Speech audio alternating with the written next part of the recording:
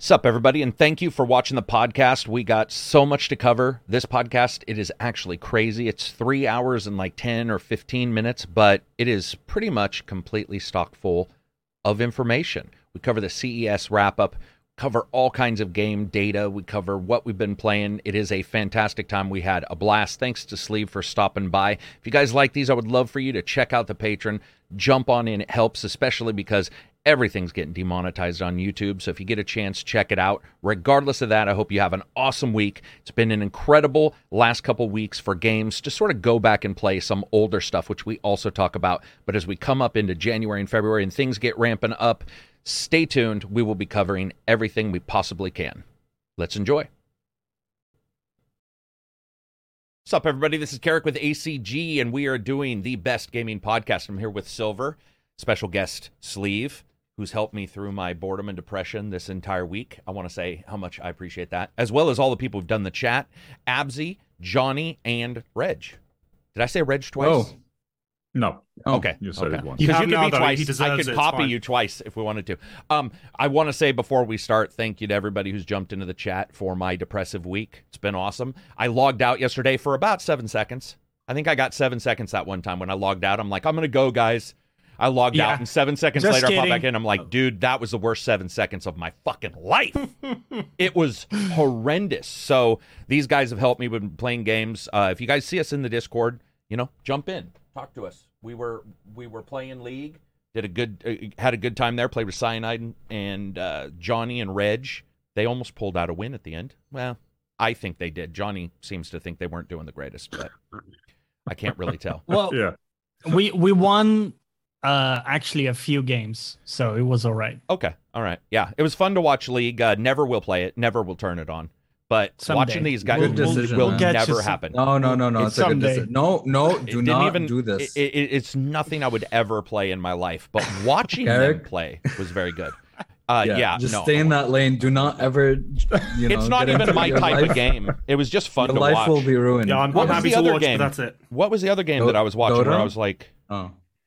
Risk of Rain 2, the one I was playing. No, is the day prior one of you guys was playing something. I was like, man, I would really Risk of Rain as well. Yeah, for sure. I mean, Yeah. that's a good example of a I game love that I game. would never play, but it's fun to watch. No, I've never played either one of those either. Top tier. You Top tons. tier roguelike. Top Yeah, tier. you have Yeah, a a lot ton, of haven't you, people Johnny? like it. Both of them. Yeah, it's just not for me. But thanks to Sleeve for signing up and coming on, and congratulations on finally getting a job that's not 800 fucking miles from your own home. Yeah, it's the first time I've been able to come on for I don't know how many bloody a year and a bit, I guess. Does it feel weird? Do you wake up early still because you used to take the train and you had to take so long to commute? I've still got to get up at this, I've got to get up earlier now than I used to, actually. I have to get up at 20 to 7 now, so I can get a bus for 7:45 to get in for 8:30 to start the store at 9. So Instead of jumping Makes on no a train fucking at 8 and getting there at 12 or whatever the fuck it was. Jesus Yeah, that Christ. was What was it? crazy. 3 hours? It was 2 hours each way, right? No, the morning was fine. I'd get dropped off at the train station, then it was like 50 minutes on the train in. I'd have about 15 minutes to get everything ready, and then the store would open. Going home was the bitch. So the train was only ever 2 hours. So we'd finish at like 5:30, then I'd have to wait for the train till 7:10. Ouch. And then the train was almost another hour, so I wouldn't get back until 8:30, sometimes 9. Wow. Dude, commutes are fun Dude. if you choose them.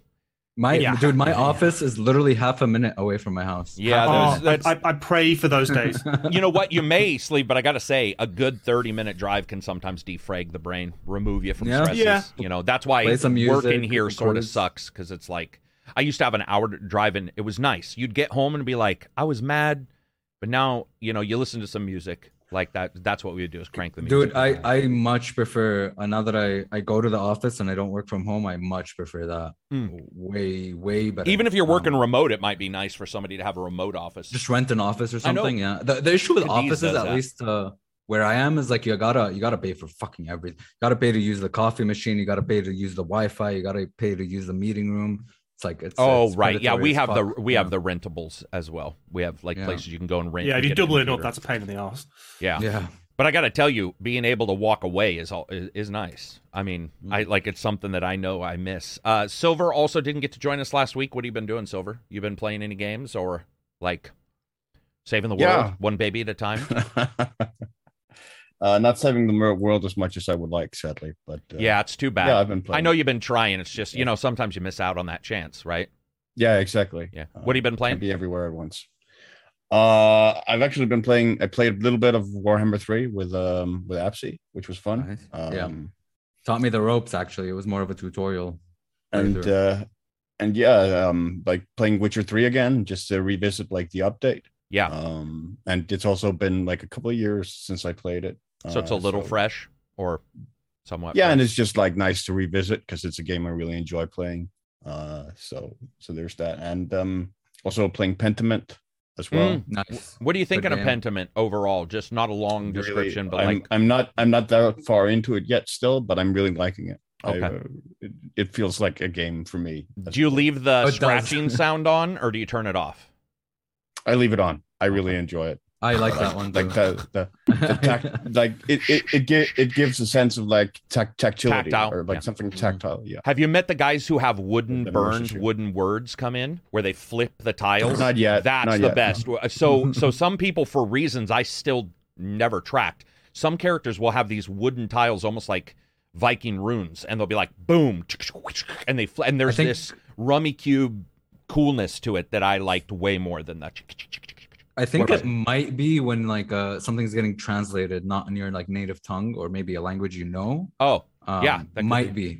Yeah, that could be. It's cool that they allow you to turn it off because I can see that bothering some people. I had to live with it, but it reminded me of Hogwarts. When they were scratching the shit that they did wrong into their arm. Oh, right. And the moment I heard it, that's the first thing I thought was like them using their. I think they used like their wands, didn't they, to scratch their like stuff in their arms at the detention, and it was like, let's see what else. Johnny, we know what you've been playing overall, which is League and League, and then Risk of Rain. I finished Ragnarok. That was kind of my big story game that I finished. Man, you started playing Michonne as well, right? Yeah. I played The Walking Dead Michonne, the Telltale one. Yeah, was pretty good. Yeah, short but good. Is he just like picking games we just said were crap in our discussion? Oh, was he not in that discussion? Maybe Sleeve? I Johnny don't think. Yeah, we had this massive. We had a massive discussion about hours. Every game. You guys didn't like it? I just thought he was screwing with me. No, I did. I thought it was notes. Okay, play this game. I know. I legit thought that's what Johnny was doing to me. But I'm glad you liked it. It wasn't terrible. It just wasn't. It wasn't up to the snuff. I think because it was short.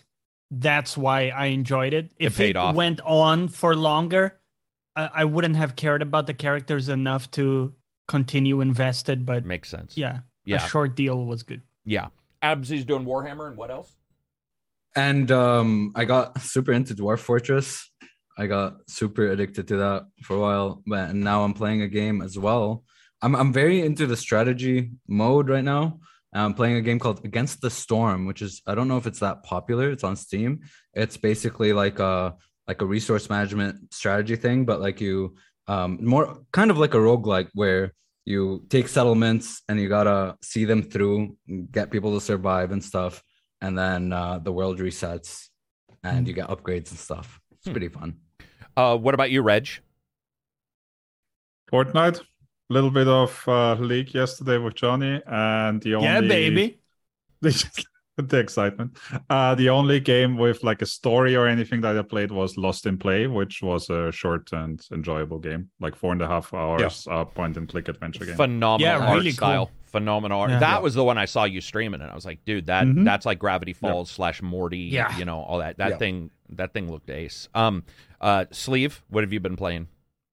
Bouncing between a bunch of stuff. I'm about halfway through Callisto, but I'm starting to really get irritated with the hold left, hold right, hold left, fight night, hold right. It's like the worst fucking dodging mechanic I've ever had in my life to play before. Played the first few hours of Modern Warfare 2. I haven't really started Cult of the Lamb yet. That's on the list. I've got that, obviously. And I've played a tiny, tiny little bit of Gotham Knights. But they're the main four. And then Skyrim, to be honest. Just bits of Skyrim here and there. Yeah, nice. I got the anniversary update because I hadn't had it before. And a mate of mine, He's obsessed. He's been playing Skyrim every day of his life since it released for I don't know how many years ago. I never actually did the DLC. I never actually. Oh, really? Well, you're able to do mods on the console too. Have you tried any? Yeah, of the yeah. mods? It's limited. I think it's 5 gigs. Still, so you can't just. Have you been still throwing get some pretty big stuff in? Yeah. So I've been playing that quite a lot. And my mate's hilarious. He's got like houses across the entire world, and he'll have barrels in his house which contains 100,000 of one particular plant or a herb or something. It's ridiculous. Nice. He's really testing hardcore those stuff. memory limits of the creative Mm-hmm. engine. Johnny also played some Gotham. Watched him played. That was actually pretty cool. You seem to like Hood, right? Like once you go Hood, you never go back.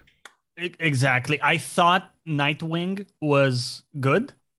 And then I tried Hood, and I realized, what makes him really good? What makes him fun? So what's really interesting is how they mix shooting guns with melee attacks and the stylish animations Brutish, of it. Right?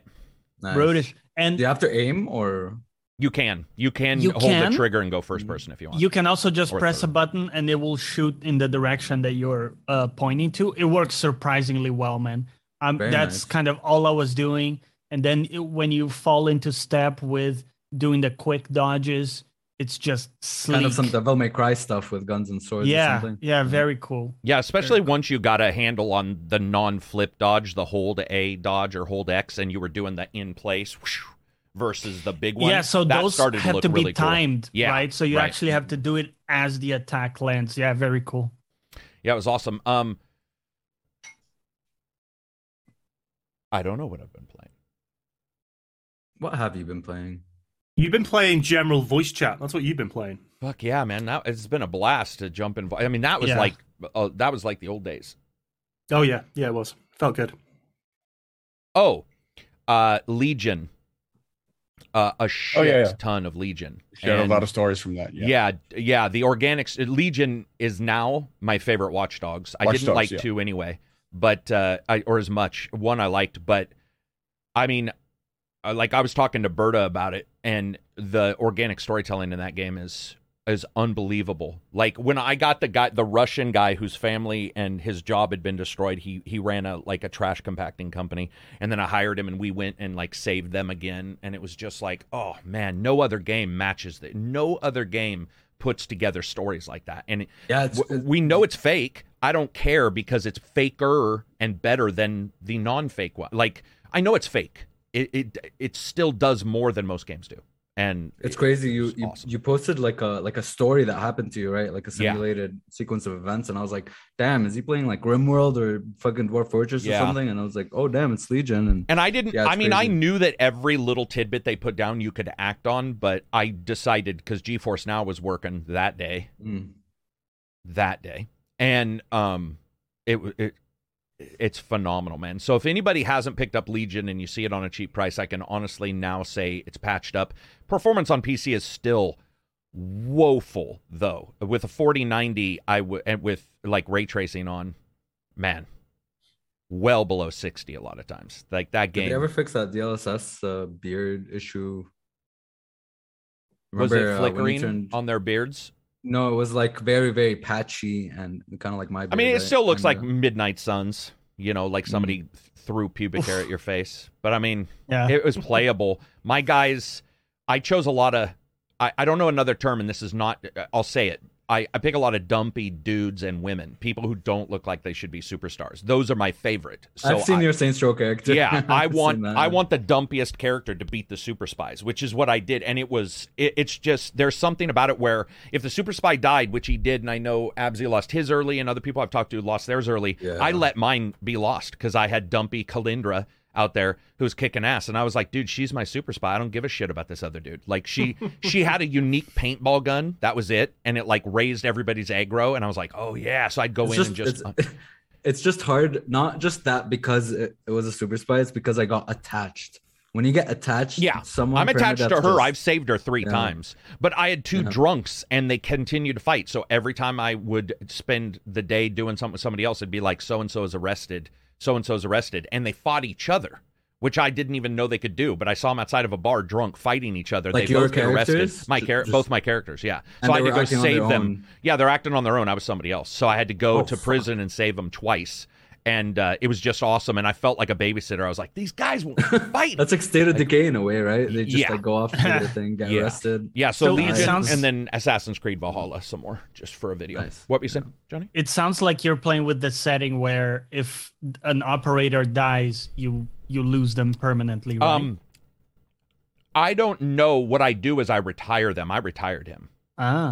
Yeah, so because that's a setting, right? I think it is. Can yes, like it is. recover, or they're gone. Or they're gone. I like that setting though. Yeah. It's a I liked it. It reminded me of XCOM, where I really cared about every mission. I was like, that was my motivation to stealth in the first place, because I didn't want, grandma to get killed.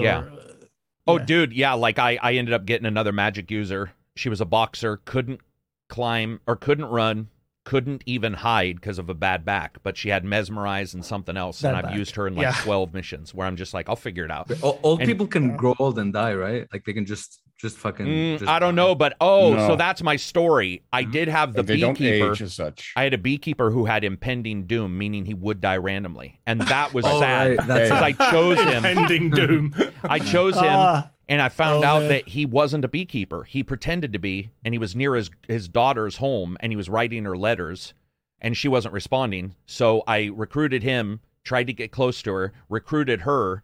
He died, and she goes to his grave. And I just thought that was, I ended up switching to her, and she's at the grave at the flowers and stuff. And I was just like, holy shit. That's some crazy. And she's got his letter in the story. inventory, the letter that she refused to read. I was just like, that's fucking awesome.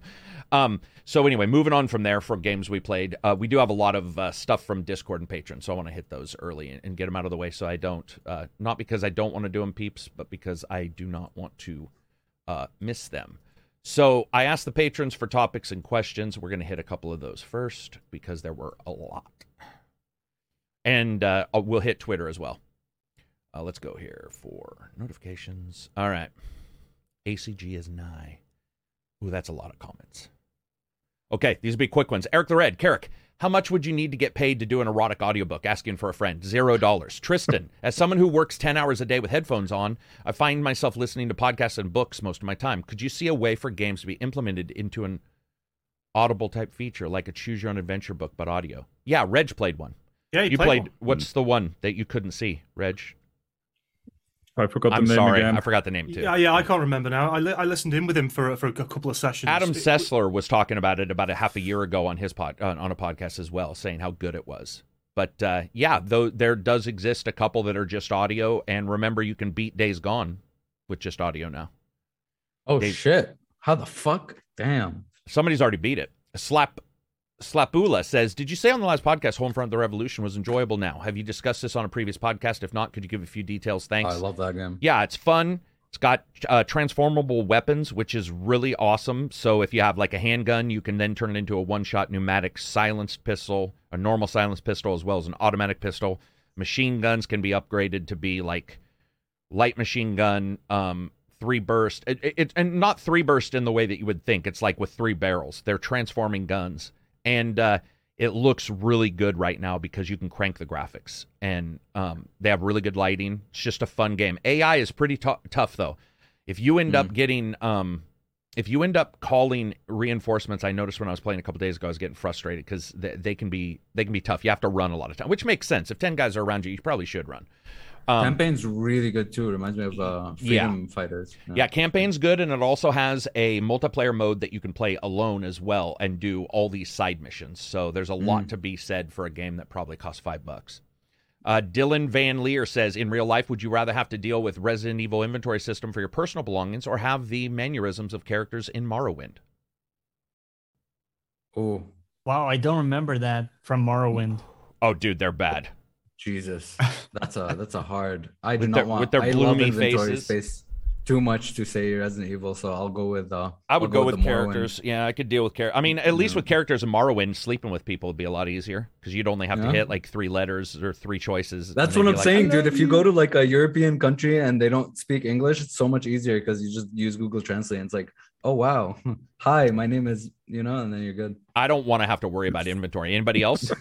What are your choices? Oh shit, dude! There are people in real life like Morrowind NPCs. Oh, that's fine. There you go. We deal with it anyway. I don't want inventory management in my real life. Thank you. No. It would be like packing for a trip every day. Which sort that. Silver, any choice of the two? Yeah, I would probably go with. On the other hand, like there is a part of me that's very sort of neat freaky and might actually enjoy the inventory, like the organization of the the inventory. You treat it like Tetris, that's why. Yeah, potentially. Yeah, that might be one reason. Yeah. All right. You need your camera films every day game of Tetris. Yeah. What about you? What about you, Johnny? I'll take the inventory. Once it's settled, it's good to go. Whereas I'm really picky with audio. If there's something that annoys me in the audio space, it will really become a big deal. So you think that would bother you over the long run? Yeah. Max says, how's everyone's week been aside from work? Have you done something fun? I really enjoyed listening to the podcast. I love hearing everyone's opinions on the topics. Anything way above and beyond that's been just absolutely brutally fun? Nothing for me. I haven't done any like events or anybody done events or family reunions or dates. I finished watching. I finished watching House of the Dragon, which was fun. House of the Dragon. Yeah. The game prequel to Game of Thrones. Oh, gotcha. Yeah. Is it good? You said you liked it? I did. Yeah, there were some. I had some minor issues, but overall, I liked it a lot. Yeah. I thought there was some really, really interesting characterizations in it. Kuro Vader says, I always hear you call yourself a nerd, but you've worked various jobs, work out, do martial arts, many interests. How's the term nerd changed for you since you were a kid growing up? In the 80s to now. Fuck you. It was 90s. Well, I mean 80s. I just don't remember them. How's nerd changed? It's completely acceptable. It means nothing now. Yeah. No, it doesn't mean anywhere near. Like you and I are kind of the same age. You're a tiny bit older than me. Fuck, man. I remember D&D club back in school, in my secondary school. Yeah. That labeled you as a fucking nerd. Now, hundreds of thousands of millions of people. Did Sleeve just have to point out once again that I'm a couple months older than him? Yes. Yes. That dude has a hang up. He's got a hang up. It's literally like he has a hang up about that. He cannot get. He cannot be the oldest person on the show. By the way, you're a bit older than me, but anyways. But about my question. So let's see. Nerd, right? Yeah, I mean, it means nothing. I mean, when I grew up in the early 2000s in my school, all the jocks, like everyone, just they were gamers. So I grew up in a very gamer centric kind of high school, maybe. So everyone was there was no stigma. I'm sure there was stigma for people that were not my size. I absolutely know there were. Probably. I just did not have to deal with it much. And if somebody were to say it to me, I probably am one of those type of... I don't remember. I'll have to talk to... my friend I talk to from school all the time. I need to ask him. But I would assume we would have just been like... So? Like, it probably wouldn't have been the aggressiveness you see in maybe movies. It's not like the movies. What were you going to say, Silver? Sorry. Just, I think, like, for me, like, I grew up in the 80s and 90s as well. And there was a definite stigma to it as well. But for me, it was also, I think... I was already tied in as an outsider, even without that stigma. Because so it was another label. My disability and stuff. So it was just like another thing on top of that. Yeah. And there was, I mean, it wasn't just like D&D. It was also the fact that I was very intellectual and bookish. So like I was at the library like all the time nearly and stuff like that really sort of gave that moniker to me as a nerd and was really sort of derogatory compared to like the jocks in the class. Yeah, it's more of an appearance thing. I feel like more than like your actual interests, right? It's pin protector. It's a question of perception. Yeah. Because I know I spent. I legitimately spent Sundays like 8 hours at the library, and I don't remember anybody ever teasing me for that. Even like I said, I think multiple things might then creep up, but nerd probably wasn't so big. What about you, Reg? Were there nerds? You're already in primary. You were already in like a private school. So, like, is there an additional stuff on top of that, or were like cliques like that? Not really. Because I mean, you guys think of anyway. You guys were like, you were doing uniforms, so they were removing clothing from the entire nerd discussion, right? True. Yep. True. That's a big part of it. Yeah. Very much so. I think also in my time, or because it was also a private school, like being smart or excelling in class was a good, like, was a popular thing. It wasn't like it wasn't like a thing to be looked down upon. Yeah, we definitely did. I still remember the name of our smartest girl in school. She was legitimately smart, and I remember I never would have teased her because I would have probably been worried she would have destroyed me. Yeah. Like if I she would have figured out a way to be like, let's do some verbal Insane discussion wits. in in history class, and be like, What about you, Johnny? So I grew up in Spain, going to high school in Spain, and so you were fighting off people all the time with knives, right? Well, not quite as bad, but yeah. So, well, jokes aside, some high schools were really bad, like that actually. Like the police, was always there and stuff. But mine was a private school, so it was a bit better in that sense. But it's specifically the dudes. The girls were literally never called out as nerds because they were girls, right? Right. But the dudes, if you got good marks, you were a nerd. It doesn't matter if you spent your time doing exercise or if you were just smart or reading books. Yeah. Or if you were just smart and didn't even study, but it was just literally if you got good grades, you were a nerd. Well, there you go. So, I think movies, Revenge of the Nerds, stuff like that pushed it even harder. And that probably was prior to our time. I have a feeling maybe 60s it was even a bigger deal. I'll have to ask my dad, but I'm sure he was athletic. I mean, he did football and stuff. But I would assume maybe it was just we had already got to a point where D&D had somewhat become large. Video games were just starting, and people were pretty enamored with them in my school. Like even I remember I was a linebacker, and my best friend was the quarterback, and he was like the typical. He looked like this dude was like a 10 on the charisma scale. Like David, if you ever listen, I had a crush on you, even though I don't swing both ways, dude. That guy was, and he was so nice. He's great. He's the greatest guy in the world. But he played.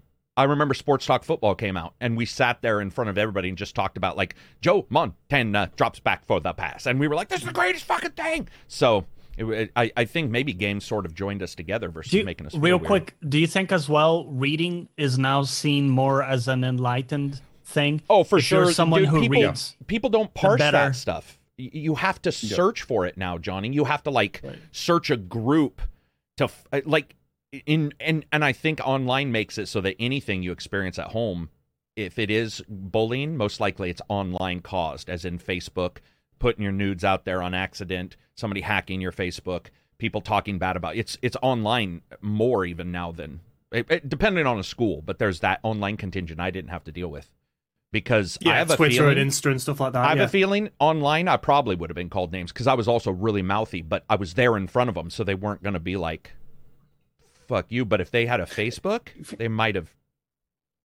I think what really sort of popularized it was the internet, because before the internet, there was true. Particularly computers were also tied into they were definitely tied into that's true. If you sat at a computer, you were a nerd basically. And I remember when the internet arrived at my school, I was one of 2 or 3 kids in the entire school who basically learned how to browse and use the internet. Gotcha. And became a tie-in there. And then I remember that expanding because people really started to become interested in the internet. Yeah, that's true. Donald Juliano, hello ACG, love the podcast and content you guys provide. I'm most excited for Wo Long Fallen Dynasty coming in March. What is your favorite action RPG? Oof. Dragon's Dogma. Nier Replicant. Dragon's Dogma is definitely up there. Jade Empire. Neo 2 as well. Yeah. Neo 2. Yeah, Neo 2's got... actually, Yakuza, sorry. Oh, yeah, Yakuza's up there. Neo 2's got... Neo 2 was slept on, I think. I don't know why, but it just didn't get the popularity I expected it to get. Yeah. What about you, Reg? Action RPG? DMC 5? Yeah, exactly. On auto solve. Auto solve. That auto solve. Like the fights are a puzzle. Auto solve this fight. Do you have any? That's how you should play Tetris in the future. Yeah. I don't know. Doing good. Does Hades apply, for example, or that, or is that just a roguelike? It's got some RPG elements. I think he's probably talking more along the lines of like a Witcher kind of thing. I could be wrong. But it's always hard to know because when they say adventure, Nier, I don't know. More like Diablo. More. Could be Diablo. Could be one of those. Yeah. Making Shin says, "Do you guys see AI being used to generate not just side quest dialogue, but possibly the entire side quest of the story itself? Yes. A lot of lit RPGs use this as a foundation." I mean, we've already seen it with like world design and like procedural generation. There's no reason to think we won't see that with quest design and stuff like that as well. Yeah, I think before asking an AI question, you might as well just say yes at this point. I mean, we just had this combo in the chat. How many hours for like have we 3 discussed hours AI for the last 2 weeks? Fucking tons. And of course it will.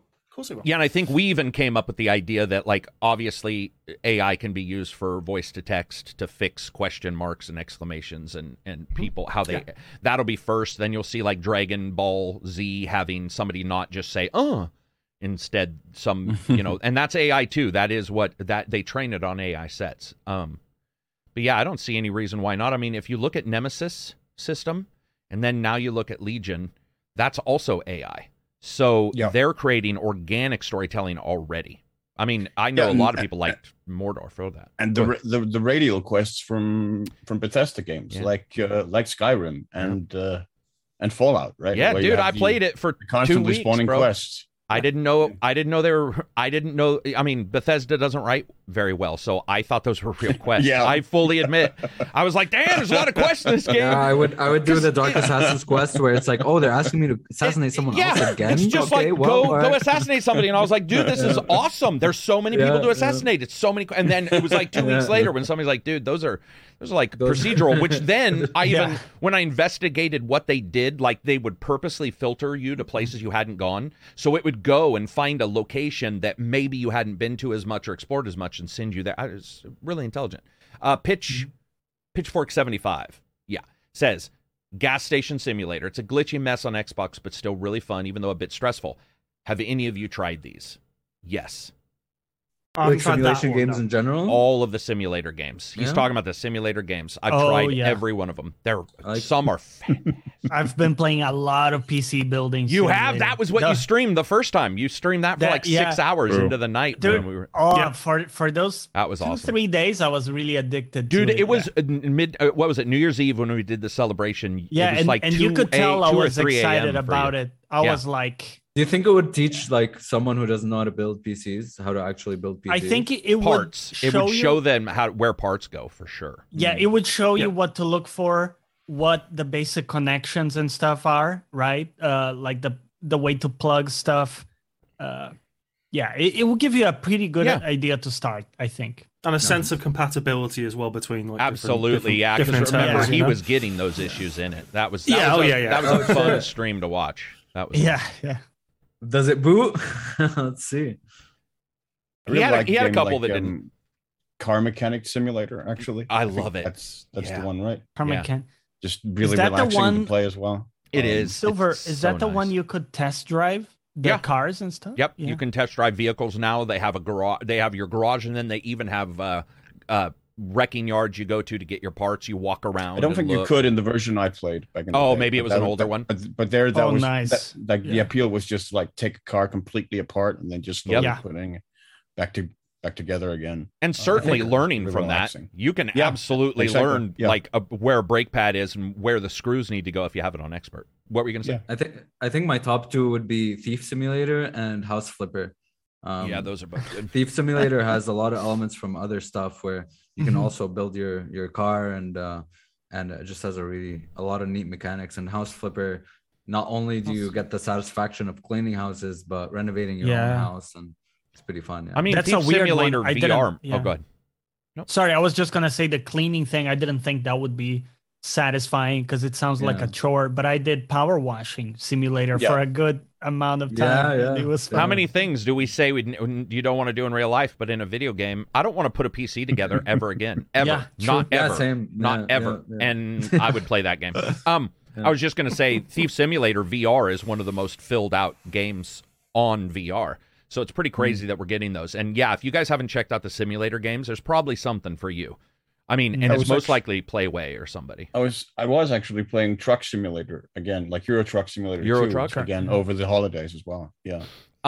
He also says, are there any games that are that you still play despite having major glitches? Major glitches. I don't. No, I can't. I'm usually pretty sensitive to glitches, even if it's just a stutter. I will drop a game if it has a consistent stutter or something like that. What about you, Yeah, I Reg? don't think. Oh, sorry, I just wanted to ask Reg Pathfinder. because he hadn't answered. No, this. go for it. Pathfinder would be the one I could think of because that had Yeah, a lot of issues. It did. Which one? Sorry. Pathfinder. Pathfinder Path of the Righteous. Righteous. Oh yeah. Yeah. Does it still? More than once I thought that my save was just dead and I was in a deadlock position, but I still continued. Mm. Damn. I have a question for you, Reg. Did this same thing happen with the Divinity Original Sin 1 or 2 as well? Didn't you have some issues on that? No, Or maybe that you were was just telling me? Wasteland. Wasteland, what was right? that? Wasteland. Wasteland. Yeah. Wasteland 3. Wasteland We is- couldn't get that. Wasteland was the worst. That is a game that had glitches that I just powered through because the game was phenomenal. Yeah. Yeah, that's a game I would. Yeah, but we're Like talking. Wasteland 3, I tried to continue solo for a while after trying with Oh, Johnny and that yeah. completely wiping our progress randomly. Mm. And it got to a point where I just quick saved before switching rooms because I knew that there was like a 70% chance that scripts would break upon loading into the room. Wow. I remember loading took a long ass time in that game as well. Loading times were crazy. Yeah. That's fucking too bad. Yeah, that game, I got so lucky on that. I didn't really have any issues. It's almost like when you guys did your co-op. It's almost like you add the double all those numbers, the double numbers, and then somehow it's like then it hated you after that. It was like I'm not going to let you even play by yourself. Yeah, I even removed like all the information from the game, all save games, all config files, everything I could find. Tried solo, Personal still vendetta. same bugs. It was like No, screw that, damn. Reg. Yeah. Looking at Twitter, let's see. Great game though. Luis I Pinel will never says, know. what comic book character would you like to see have their own AAA game? Examples, for example, would be Daredevil, Nightcrawler, The Flash. Mhm. So not Arrow, because that's Batman. We've talked about this before. Let's Arrow. see what Ghost I Rider as a think- game would be fun. I think Ghost Oh, Rider. yeah. Ghost Rider. just Ghost, as I a remember full-on playing game. the old PSP games, kind of like God of War, and they were really really fun. Oh, I didn't even know there ever was. Yeah, so there you go. Yeah. So obviously somebody thought of that. What'd you say, Johnny? Or Or we just agreeing with Ghost Rider? No, I sorry, I was gonna say something. I'm slightly blanking on it. Oh, that's annoying. Well, we'll Sorry, skip it will Reg, come back to me. Yeah. because he doesn't do superheroes that much or doesn't like them. What about you, Sleeve? Any like superheroes you'd like to see B tier? Yeah, man. Judge Dredd. We talked about that too Good for like one. 2 Good hours. one. Like Telltale a modern Judge Dredd, remember? game. Like I know there was, there's been a few back in the day. There was a few on the PS1, for instance. There was a side-scrolling one and stuff. But you could do a really cool Mega City modern Judge Dredd Yeah, with all dude. the cool characters like Judge Hershey and Judge Death and stuff like that, and Mean Machine. Bring them all in. I'd love that shit. Yeah, that's a good example. What about you, Silver? Anything? Yeah, I mean, Pop I up would in go your- with probably back to like one of the old grandfathers, The Shadow. Yeah. Like you said it in like a pulpy Mhm. 1920s New York, 1930s New York. with That was the Lamont Cranston. Baldwin movie. Yeah, that was the Baldwin. Yeah. The Yeah, the Baldwin movie and the radio play with Orson Radio Welles, play was comic really books, good. pulp novels, stuff like that. Yeah, the radio plays are amazing. Like, I They are. recommend They're them. better than Best I of those. think. I mean, I'm not a big comic fan. I know other people are, but I thought that the radio plays were the best way for me to get into the Shadow. Like it just the lines he gets, like the weed of crime bears bitter fruit. Yeah, it's Yeah, all they hold super up really noir, well. right? Yeah. It's all like, Yeah. it reminds me of what we see now in Shadow Cyberpunk, knows. which makes sense Yeah. because they are both in a style noir. But the way they say stuff and the sort of direness that you get is awesome. I would say Mysterious Stranger too, but he's way too powerful. I've always liked that character when I saw him in comics. Oh yeah. So You that know was a what'd good. be cool. Oh, I didn't today. Go ahead. Should I? No, what would be cool, not a hero, but as just playing a villain like the Joker or something, and just have it be just a villain, no redeeming qualities, and just kind of scheme and send your troops somewhere, your henchmen, and try to take out the heroes. Yeah, that would be cool, like a evil genius, but as a or Overlord. Yeah. Or Overlord. Yeah, Overlord is obviously a good example. C says, was Xbox Series X and S a bust in the first year of being released? Is it still a bust, seeing the new games are on the horizon of it being released in the next few years? Is it a bust? No, because they're selling better than they've ever sold. So it may be a bust when you consider it against the third-person action games. We talked about this. If you compare your Spider-Mans, your Days Gone, blah, blah, blah, it may be a bust to those people who want those specific games. But when you look at like first-person shooters and you look at like racers, I mean, not to be rude towards GT7, but I think it's pretty... I think for a lot of people, they would say Forzas are now their favorite. I'm just guessing.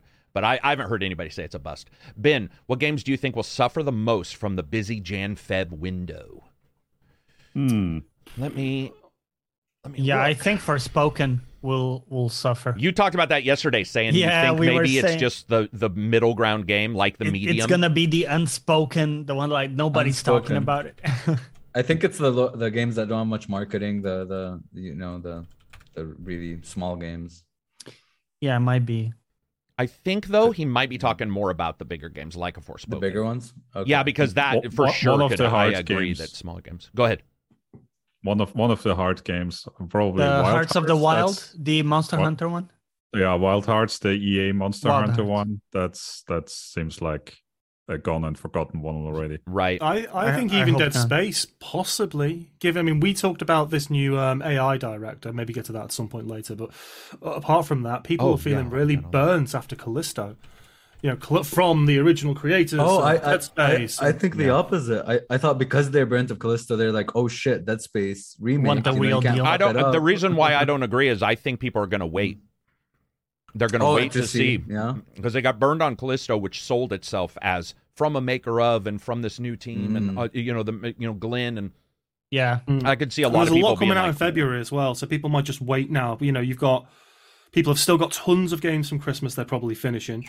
There's not a huge amount out in January, but then February's going to kick in, and that February kind of March cycle is going to hit, and you're going to have tons of new stuff. You might have a lull in January, so a few of those games might dip in expectations of sales. And another thing is January, the end of January has a weird release list because Monster Hunter Rise is coming on the next gens. So that's been, and it's insanely popular. But then you also have Hitman World of Assassination, which they continually... Now they showed the new thing where it's like, that's it now. There is no more Hitman 1, 2, and 3. They're gone. They're not even... It's now World of Assassination, which is like a soft reboot, but a hard reboot at the same time. So I have a feeling a lot of people are going to jump back in. Dead Space comes out 1 day later. And also, I don't know. Go ahead. That also really just reminds me of, like, I really wish Creative Assembly would do the same for like Total War Warhammer, because really mix them, like... Call them one. Like talking to like Sleeve and Apsy, who were interested in getting into it over the holidays, it really sort of brought home to me how closed off that entire ecosystem really is towards new players. Like in terms of how you get even invested into like the Mortal Empires campaign, which is really the main campaign of the game these days. Like there's a significant barrier of entry there that I think they would do really, really well to lower, because include some sort of like the fact that there isn't like a complete pack of all the Total War Warhammer games or something. It's just I was looking into it and I was like, weird. Like there are no bundles or anything. No, you can get the complete editions of 1, 2, or 3 with the DLC. Well, not 3 yet, but with the DLC for 1 and 2. Then you can buy 1 and 2 together with no DLC. And then you can buy, but then you've got to get 3 in order to get the the whole Mortal Engine campaign. And it's like, why have I got to buy this and then that and then that? And right. Can't you just have a Total War package which comes with everything that I need for the premium experience? Doesn't have to have all the DLC. You want to hawk it and make more money, fine. But at least, and I've read really, I didn't know this at all. You have to pay $2.99 in one of the games to have blood. Fuck off. Nah. Yeah. I mean that one is. I mean there are complications to that one. It's not just it's more than it appears. Yeah, but it's a long history. it basically goes down to like age classification systems and them have bundling the blood pack separately as a DLC allows them to get a lower age rating. To have an overall lower rating for the base game. Okay. I do think also big time Dragon Age or Like a Dragon Ishin is coming on Atomic Heart's date, and Yes. and then the other Heart game, and I can see some of those just not be. I think Atomic Heart's going to be fine because it looks a certain way, and Focus is spending a lot of money. But Like a Dragon, I got to be honest, I only know about it because I talked to Sega, and I just have a sinking feeling like they're going to have to figure out a way to get in front of all of this because Hogwarts comes out 10 days prior. And if Hogwarts is good, if Hogwarts is good, then that could be a thing. And then the next day, PSVR 2 comes out. Now, admittedly, it doesn't have any new games other than Horizon, but still, it's a tech release. It's something tech. Resident Evil Village comes out that day, too, for the PSVR 2. See, that's another thing. People are going to be returning to stuff they know versus buying into a possible broken game, too. I just have this feeling a lot of people are going to be returning to... There's a lot of remakes in February. Remastered for Tales of Symphonia. A lot of people have been starved for like a new immersive sim as well, so Atomic Heart might destroy Ishin. I think it'll do well, Atomic Heart. As you said, it's almost got an Arcane kind of feel about it. It definitely does. Yeah. And because it's got so many different kind of play styles, kind of that unique art style, it's hitting at the right time. That BioShock X factor, right? Yeah, exactly. And I think with that, and then you mentioned Hogwarts, I think those are the two that, as long as they review relatively well, I think they'll do bloody well in sales. I mean, Gotham sold really well and didn't review the best. Yeah. So and by the way, Midnight Suns reviewed very well and sold like shit. Midnight Suns sold terribly. Like I would wonder if we're getting DLC like that game. Like there was an analyst on yesterday on Twitter and was like seeing the scores, and he was talking about seeing scores and then knowing the sales, and he was like, that really goes to show that, like, I'm not saying critics don't matter, but they don't in a way that if it doesn't capture you, even if somebody says it's good, if you look at it and you hear the problems, even somebody who loves it had, a lot of people, I think, just said, this is not XCOM, and it's also not for me as whatever it is, and they just passed on. Where with Gotham, I think, was one of those bland games that people jumped into because it had co-op. I mean, I know a lot of, and there's nothing wrong with that because it is enjoyable. I think co-op, maybe people were just craving a bit of an Arkham as well because there hasn't been one in such a long time. They wanted something kind of similar, and it's not like we get co-op games a lot, right? No, especially not like that. Especially not like that. Not only that, but dude, I mean, the difference between me playing at 40 hours and let's say some dude like Sleeve working a long job only having an hour a night. There's a different level of enjoyment factor that you might get out of it. And I think a lot of people looked at it and were like, I'm sort of happy it's just a battle here and a battle. It's like, I'm just going to plug away, do a battle here, a battle there, and not worry about it. And there's 4 people, which means there's 4 chances you'll like somebody. That's another thing I don't think people realize is that even if a game is really good with one character, if you don't like that, I've seen it with Horizon where people don't like women, whatever, but Aloy herself, some people don't like. And so if you don't have another choice for a character, then you're not going to play Horizon. You're just going to be like, I don't want this person talking. I don't like their voice or I don't like their characterization. Where Gotham has 4 chances. And Johnny found that out. 2 were good. 1 was great, I guess. 1 was good. And then the other 2, you might let somebody else play. And they would have to choose those. Exactly. There were some others, though, that are on the small list that I think will get lost anyway. Deliver Us Mars. I want to review that really bad. I think it looks awesome, but there's not enough space, guys. Persona is on Xbox Game Pass. Both Personas the same day. Like, Reg won't be playing anything else. You know what I mean? Like, it just, those are, they're 100 and, in fact, I was talking to a major guy at one of the manufacturers, one of the big 3, and I was telling him I was playing Legion and stuff, and he's like, dude, I can't believe this, but he's like, I'm sunk into Persona. And I was like, and probably because he's getting prepared for, Golden and what's the other one? 3 coming out? 3. Yeah, 3. Reg just winding up to play them for the 18th time in a row. Do you know what I'm excited for? No. I only really liked 5. I never tried 3, and I didn't like 4. Okay. Gotcha. I want to play 4 a lot because I love the ideas behind it, but I probably never will. I was going to say 4. another game that I want to do well that I think will get lost is SpongeBob SquarePants: A Cosmic Shake. They took away the 3 players or the 3 characters, and it's 1. And the video I saw on that on a trailer, like right before I did my list video, fuck, that looks tight.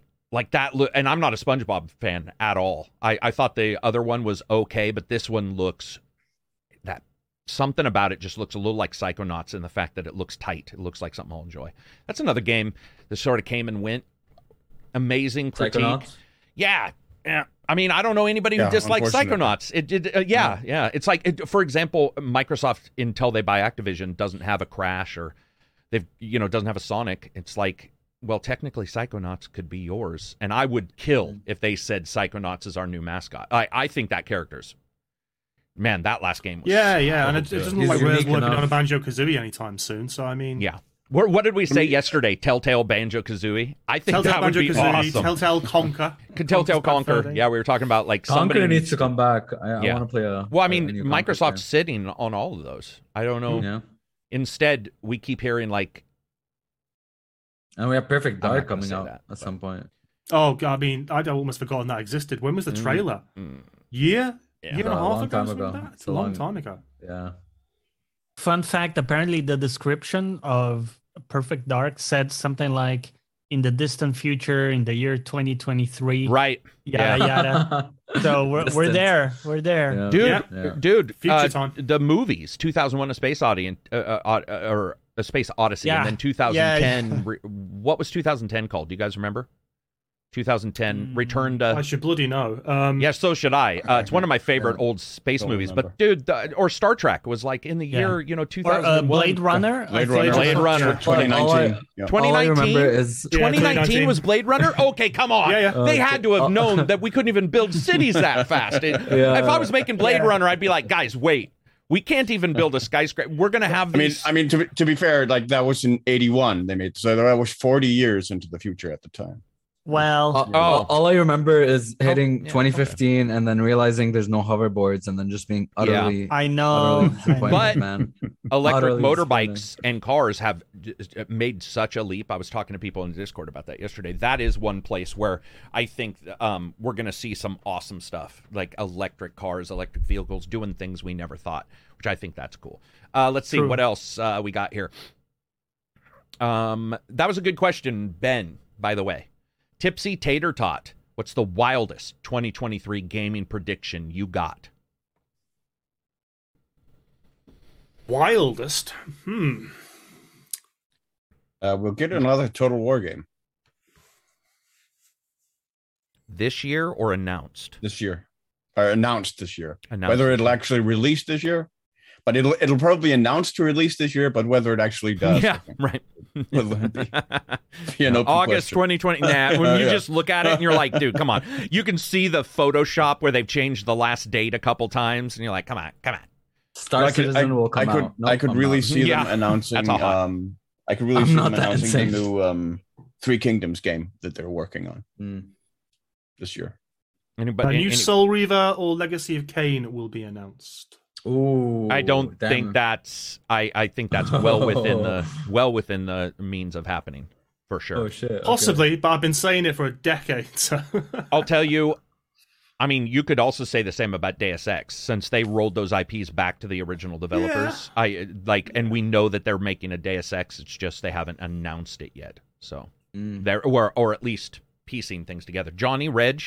I'm pretty sure we'll get a release date for Final Fantasy VII Rebirth, which is the second part. Part of Final Fantasy?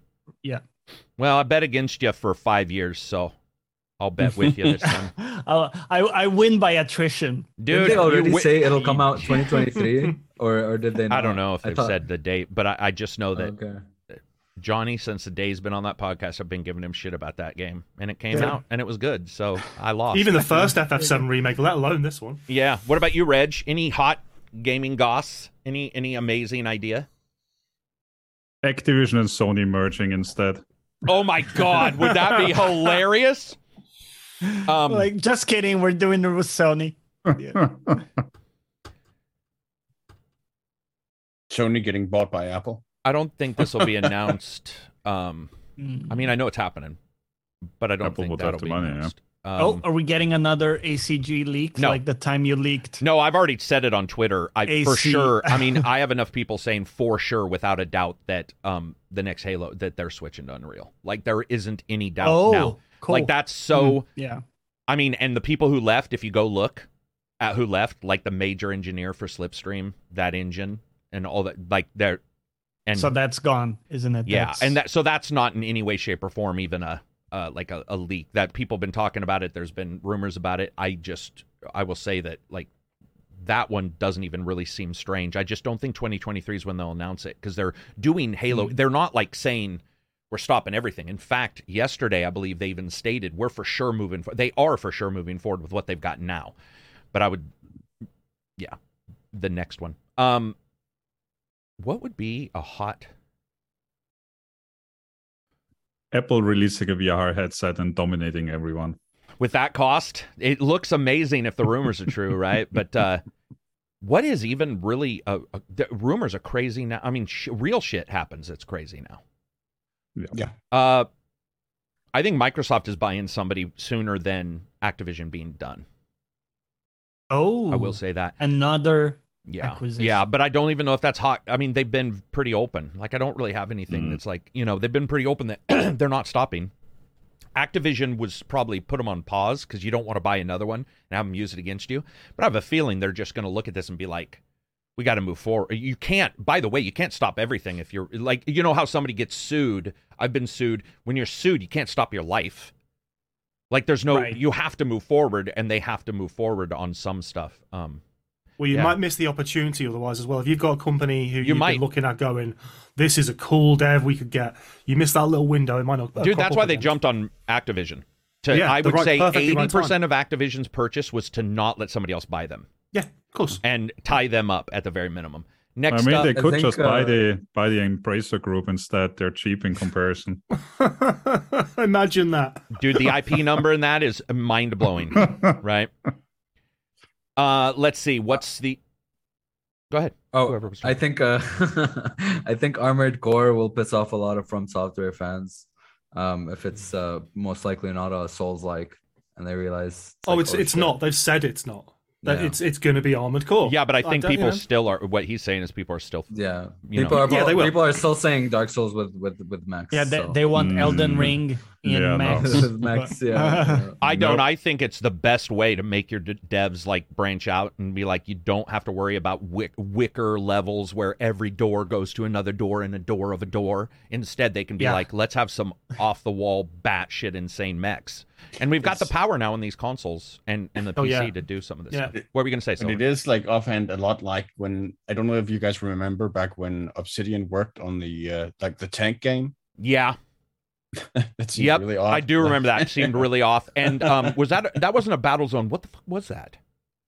I mean, it never got. I don't think it ever really got released. It got killed at the very end when they were that's like really done with it or something. Well, Fallout like going from 2 to 3 also surprised everybody. Oh yeah, that too. From CRPG to that was huge at the time. Third, first. I believe Arcane also worked on a Half-Life game that never got released, but looked really good.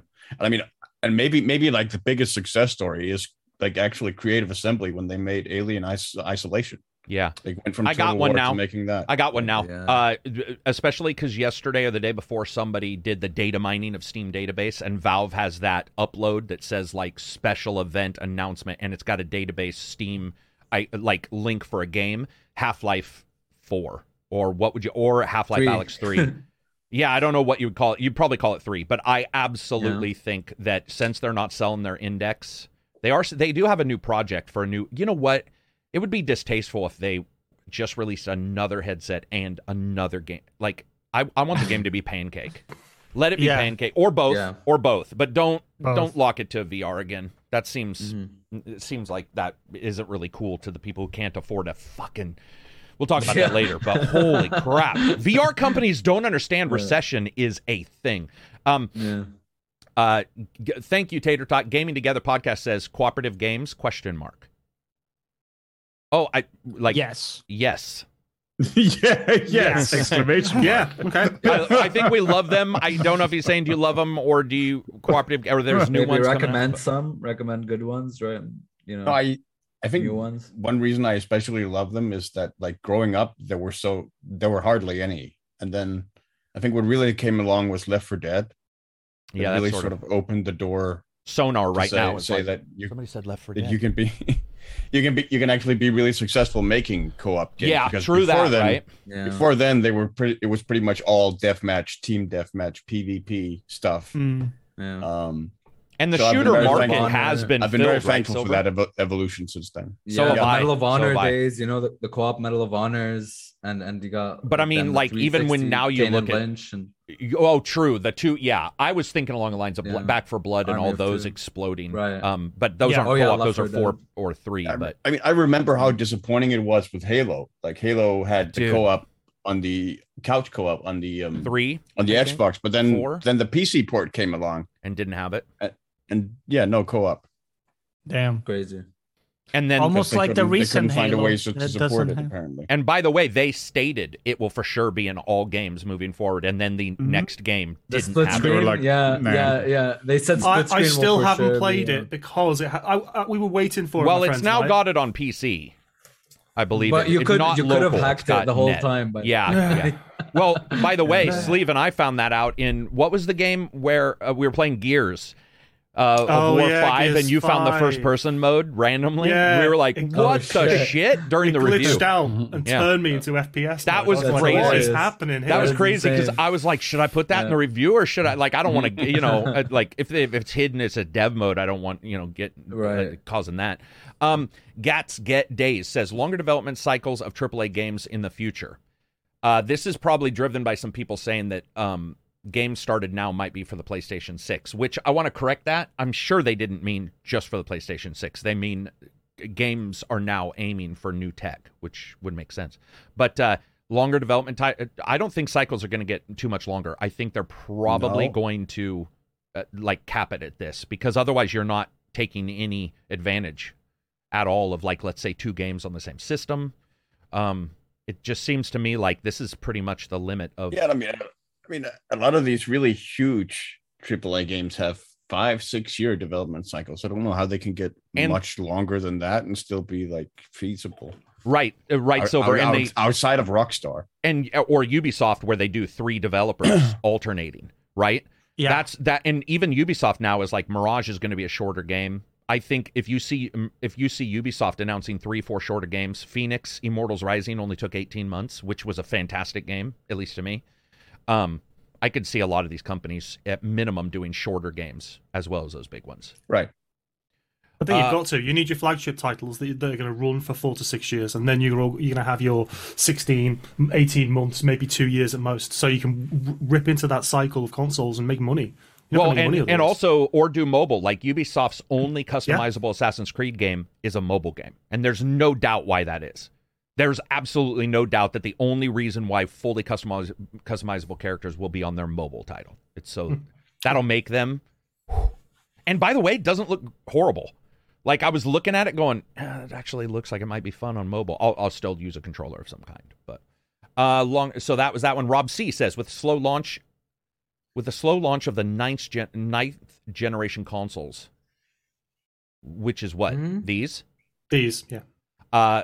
Will there be a 10th from MS, Sony, and Nintendo? If so, does the assumed timeline change? Do we see another crack at a budget PC console like the failed Steam Deck?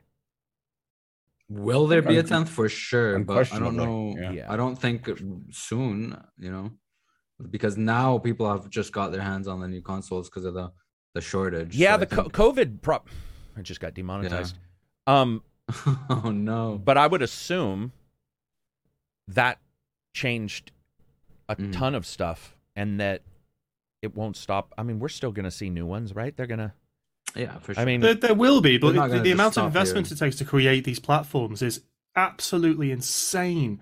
So even if you wanted to make a budget console, why would Microsoft already has done that with the S? That's what that is. So you can't just Look, Google decided they were going to step in with Stadia. It's not even a physical bloody platform, and that is pretty much dead. Well, it was. So, they did have a Stadia hardware. yeah, well, the box thing, whatever it was. But I mean, just the money involved to launch, and then the money you're going to lose on that hardware initially. It's very difficult now to go up against the big three. Very, very difficult. I mean, we're also Yeah, but like see... as a 10th generation, I 100% think they're still gonna make, Oh, I think we will. I think he was just Oh, yeah. talking more along the lines of those side companies. The side companies in the middle ground. KFC, you got that KFC console? KFC console. No, baby. the worst right. one is from the guys who did Project Cars 2. They were trying to sell a console. They were trying What is for it, a while. Ouya? No. Not It the was a Ouya. huge, powerful console they were trying to sell, and it crapped out way early. Shit. What were you going to say, Silver? I talked over you. No, you just remember? that was Slightly Mad Studios, the studio behind. That's what it Project was. Cars. Yeah. Where sadly, like Project Cars is shut down now. I know. Completely. Yeah. I know. Yeah. That's let's talk to those are the questions. Oh, no. Hang on. I'll get to Discord and then we'll jump. But I do want to talk about dead games, and let's add those two because I had forgot about those games in my list of games that we lament having died. Oh my God, there's a lot of questions. Okay. We're going to go quick. Bastard of Picard says, with the indie scene growing rapidly year by year and games like Pentiment being dropped to fairly critical success, do you think we may start to see more AAA studios dropping smaller experimental passion projects? Yes. They already are. Yeah. The Ubisoft originals. I mean, is doing it. The originals are doing it. Yeah. No. Devin says, what's your favorite hobby passion outside of gaming? Sex. movies. Horror movies, Sex. movies. Give me movies. Yeah, movies or shows are mine. Music. Yep. Yeah. Music, for Music. sure. Silver? Books? Yeah, probably Yeah. books. I mean, that's like flipping a coin. Yeah, Like, there's a lot the that favorite. that are sort of because I have so many interests outside of games that like picking a specific one is like the second most is just completely arbitrary. Yeah. Reg. So books, yeah. I mean, the choice of games are still games, kinda. Got to be cooking, hasn't it, mate? Got to be. Programming is still a computer, but not gaming, so I'm gonna go with programming. Tinkering with stuff. Alpine Like road you do a trips. lot of Unplanned You road do a trip. lot I do of a stuff. lot. I do a lot of tinkering. Yeah, Tinkering. for sure. Streven says, what game or style of game would you like to see come to VR that hasn't been done yet or underutilized? Strategy more. I mean, if Nice. you take something like a Total War, we've been talking about, whatever it might be, historical or Warhammer, imagine the things you could do with the VR gloves in terms of a UI interface for that, but then also diving directly into a soldier on the battlefield in first-person mode in VR and actually That'd be being cool. there as you attack another army or something. I think that'd be pretty cool. Yeah. Yeah, that's true. Remember that Tom Clancy's game? I think- End War. Yeah, I with do. the Yeah. voice, and you could Yeah, command voice people. commands. It's so good. Yeah. I love that game. I think what would work better there rather than being like an infantryman would be, I mean, it's been attempted, but I don't think it's ever really been executed all that well in VR is some sort of like tank platoon, or maybe even like mech commander game in VR that's well done. They've tried to do it, but I just don't think they've pulled it off well. Yeah, Because that Vox does Machina sort is a of VR restrict your movement a bit to like a cockpit. game. Yeah, right. In a way that, like, I think if you're just like an infantryman, I think there's a lot of potential for genuine discomfort there.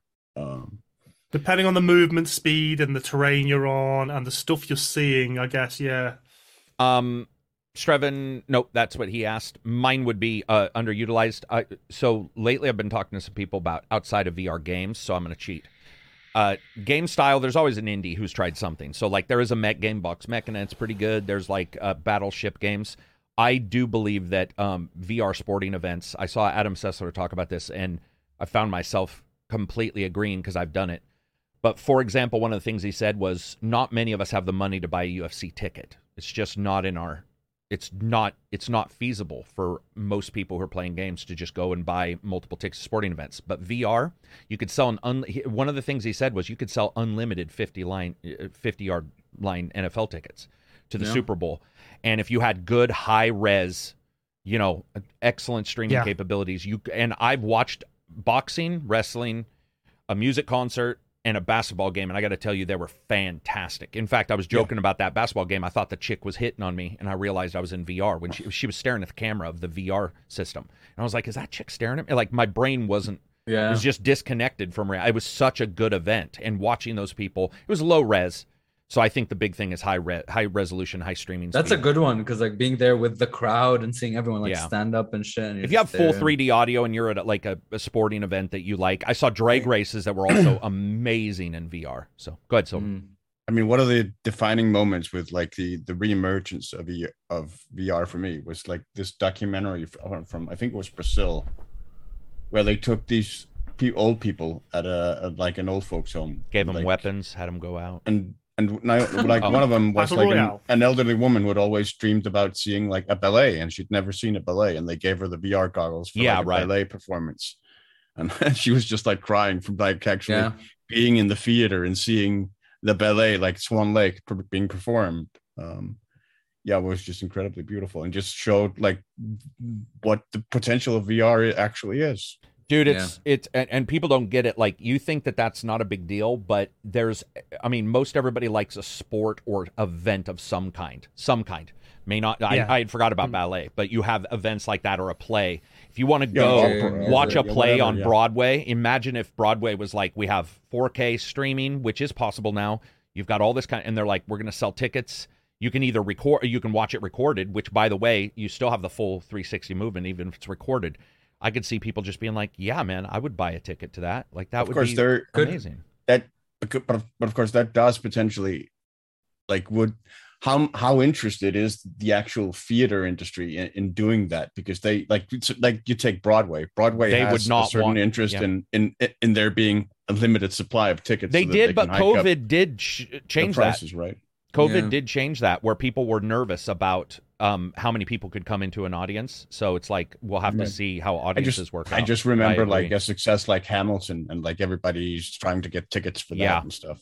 Yeah, no, I could see it also potentially helping people with like social anxiety and shit like that. You know, it's kind of being there but not really being there. I'd buy tickets. I mean, I would buy I would buy tickets to things I didn't even know if I'd like, for sure. Because I think my favorite thing, try it out, right? Well, my favorite thing ever live was Lord of the Dance, of all things. That was fucking incredible, and I saw it 8 times. So obviously, I liked it. The ability to look and go, hey, I don't know, man, ballet might be fun to watch, or a UFC for some people, or wrestling, or maybe I can actually watch Cirque du Soleil now and not wait 9 months. Yeah, not wait 9 months. Yeah. Whatever. I mean, for example, real quick, Reg and I went to see here in London. What was it called, Reg? The Book of Mormon. Yeah, exactly. From the guys of South Park. It's a play, a theater play. Imagine if we could just say, Reg lives in Austria, I live in London. Reg, let's go watch it in VR. Exactly. We're hanging out in the room, as you guys say. It has to be. It would probably be Apple or another headset that's comfortable to wear. I think that's your big deal right now. True. Is comfort. Yeah. That would be a thing. Because it will be a thing until they figure out glasses type. It will be a thing. We need the next gen, I think, before we get to the point. And it has to be unwired. It has to be non-tethered. Really good res and light. Yeah. Light. Amood says, what's your favorite announcement from CES so far? I'll tell you, mine is laptops getting 3D/2D adjustments now with camera tracking, so you can play any game in 3D or any game in 2D where it tracks your eyes, does 3D. So I thought that was actually really cool. I saw that announcement. Anybody else have anything for CES? You probably don't track it. I haven't caught up with it. Yeah, PlayStation catching up with Xbox with 30 million accessibility. Accessibility controller. Oh yeah, the controller. I think they've called it Leonardo or something, and it's like a spherical controller. I just love that shit. I love anything which can allow more gamers to play games, and especially when you've got like military veterans who maybe have lost a limb and stuff like that. I think it's brilliant. And the other thing I thought was interesting, but I'd never ever use it. But just because I'm like you, Karak, I don't like fucking bright lights and whirly things on my PC and all this crap. But they were showing off 3D hologrammatic tech. I saw that. You have on the side of your plexiglass panel, and you could have whatever you wanted, kind of just like almost like Blade Runner 2049 style holograms coming out. beaming out of the PC. Get me that specific hologram. and I'm buying into it. Oh, I know what you're talking about. And the laptop. Yeah, I get you, Johnny. I now understand what he meant by that. I was like, why? Oh, I get why. Naked, whatever her name is, Armana. And that, the last thing I guess that I remember anyway, I had a little brief look at what was going on, was that someone posted in the Discord, actually, the keyboard, that it just has a screen below the keys. Yeah, I love that. I mean, it's expensive as fuck. Yeah, it will be. But the fact you can then configure each key as a different picture or create one image, that kind of thing, that's quite cool. Reg, did you follow CES at all? Nope, not even one bit. Yeah, I didn't think so. There wasn't a lot there. Abzi, did you follow CES at all? I did not. I saw the accessibility controller for sure, though, and I thought it was pretty cool, yeah. Yeah, any of the accessibility stuff's awesome. I did see they have some new stuff with foldable phone screens. I think LG had a showpiece for that looked pretty good. Yeah, they've got something called the Flip Out, I think it is. So I have a question. That's Samsung. I have a question on these. So does that mean that my 6, I can't remember, I got a 3XL Google. Does that mean that they're going with a double-sized phone so you can have an even bigger screen, or just the same phone, the same sad little baby phone, but now you can just flip it in half? No. It's like, if it's folded up, it's like a normal phone size, and if you fold it, there we go. It's like a tablet. In fact, then it's like a small tablet. Awesome. In fact, sometimes it has the extra screen, so when it's folded, it still has a screen. So it basically looks like a normal phone, and then you can open it up if you want the double. Give me them double. Okay. Double. XXL. Emperor says, with Unreal Tournament now officially did anybody else have anything for CES? Sorry. No? Okay. The only other things I can remember is the controller with the LCD thing. They're making some new Pro Xbox controllers, and then PlayStation are releasing their Pro version of the controller. I think that's all I can remember anyway. Emperor says, with Unreal Tournament now officially being dropped by Epic, aside from UT3 remaster, what do you guys think will get arena shooters back into the public sphere? It seems most promising projects like Toxic, Quake Champions, etc. fizzle out. I don't think it will. I think it's now considered, and it has been for a long time, a niche genre, unfortunately. I love those things. I grew up on those things, and I grew up on the original Unreals and Quakes and stuff like that. But I just think now, with the proliferation of modern shooters like Call of Duty and Warzone and the Battle Royale style games, I don't think you're going to have this mass market appeal with a old school arena shooter, unfortunately. It's too bad. I'd like to see Unreal come out. I don't know. Fucking Steam's just loving boomer shooters these days, or all those Dusk devs. And do you think do you think they'd like an arena shooter as well in that same kind of style, or only those single player experiences? I think you could. I think it's like anything, isn't it? When a genre's lay relatively dormant for a while. The fighting games in the 90s, fighting games and into the 2000s were massive. They were system sellers. That's not the case anymore. They're very, very niche. And I think with arena shooters, if you had one which was lightning in a bottle, touched the litmus paper, and somehow kind of went with the zeitgeist of the industry at the time, you could have a rebirth of that genre. I just don't see it. I feel like especially with the arena multiplayer. I was just gonna say, with arena multiplayer, a lot of even gamers, I don't know if it's just the devs, they've just been super esports heavy centric, like super balanced, 5v5 and stuff. And arena shooters allow for a lot of maneuverability. Like there's a lot of fun in it. Maybe just people don't like that more casual style. I don't know. I mean, I think like Sleeve touched on a bit. I think it would require like a game in that style to maybe catch fire on like Twitch. Right. And then catch a lot of like public attention, like we've seen from like smaller games like the Among Us and stuff like that became really popular over streaming platforms. And like I think it would take that for the genre to reemerge. Like it would be a huge gamble to make a game like that these days, just because like you guys have said, it's become a niche genre, sadly. Yeah, I feel like also for being streamable, it needs that extra element of like every time, something's going to be different. Like, well, Battle Royales did so well because every time it was like a new journey with the streamer, or Among Us, obviously, because of that social aspect. So maybe if they implement something like that to arena shooters, where it's like there's something unique to a game. Like you Tarkov can essentially also already do it as well, Abs. If you think about in some games, so if you think about Forge in Halo, you know, you could basically make your own mini arena shooter anyway. So I don't know. I think there's too many hurdles for a game of that ilk to go boom, but you never know. Well, I mean, people didn't know Fortnite was going to go boom. They created it was a completely different mode. Oh yeah. Yeah, So, it was a completely different game. And it was so it could happen. It's just sometimes you never know. Sometimes I think also that multiplayer stuff feels a little more chaotic, and people don't feel their progress as much. Well, one general problem I see with a lot of smaller projects anyway is that they have that idea that they can launch without any sane bot support. Right. Which I think just adds to a quick death. Yeah. Or they launch with bot support, but then you couldn't like choose only bots like Darktide, where it's like, well, fuck, I just want to play with bots. Yeah. I don't think they even pick up on it. Go ahead. I think it's also a genre that's just, not only is it very risky, but it's so difficult to get it right just from the outset of like designing even a successful game, even within that that niche genre in the first place, because you have stalwarts in that genre, like or like milestones, like Unreal Tournament, like Quake Arena, like Tribes, right?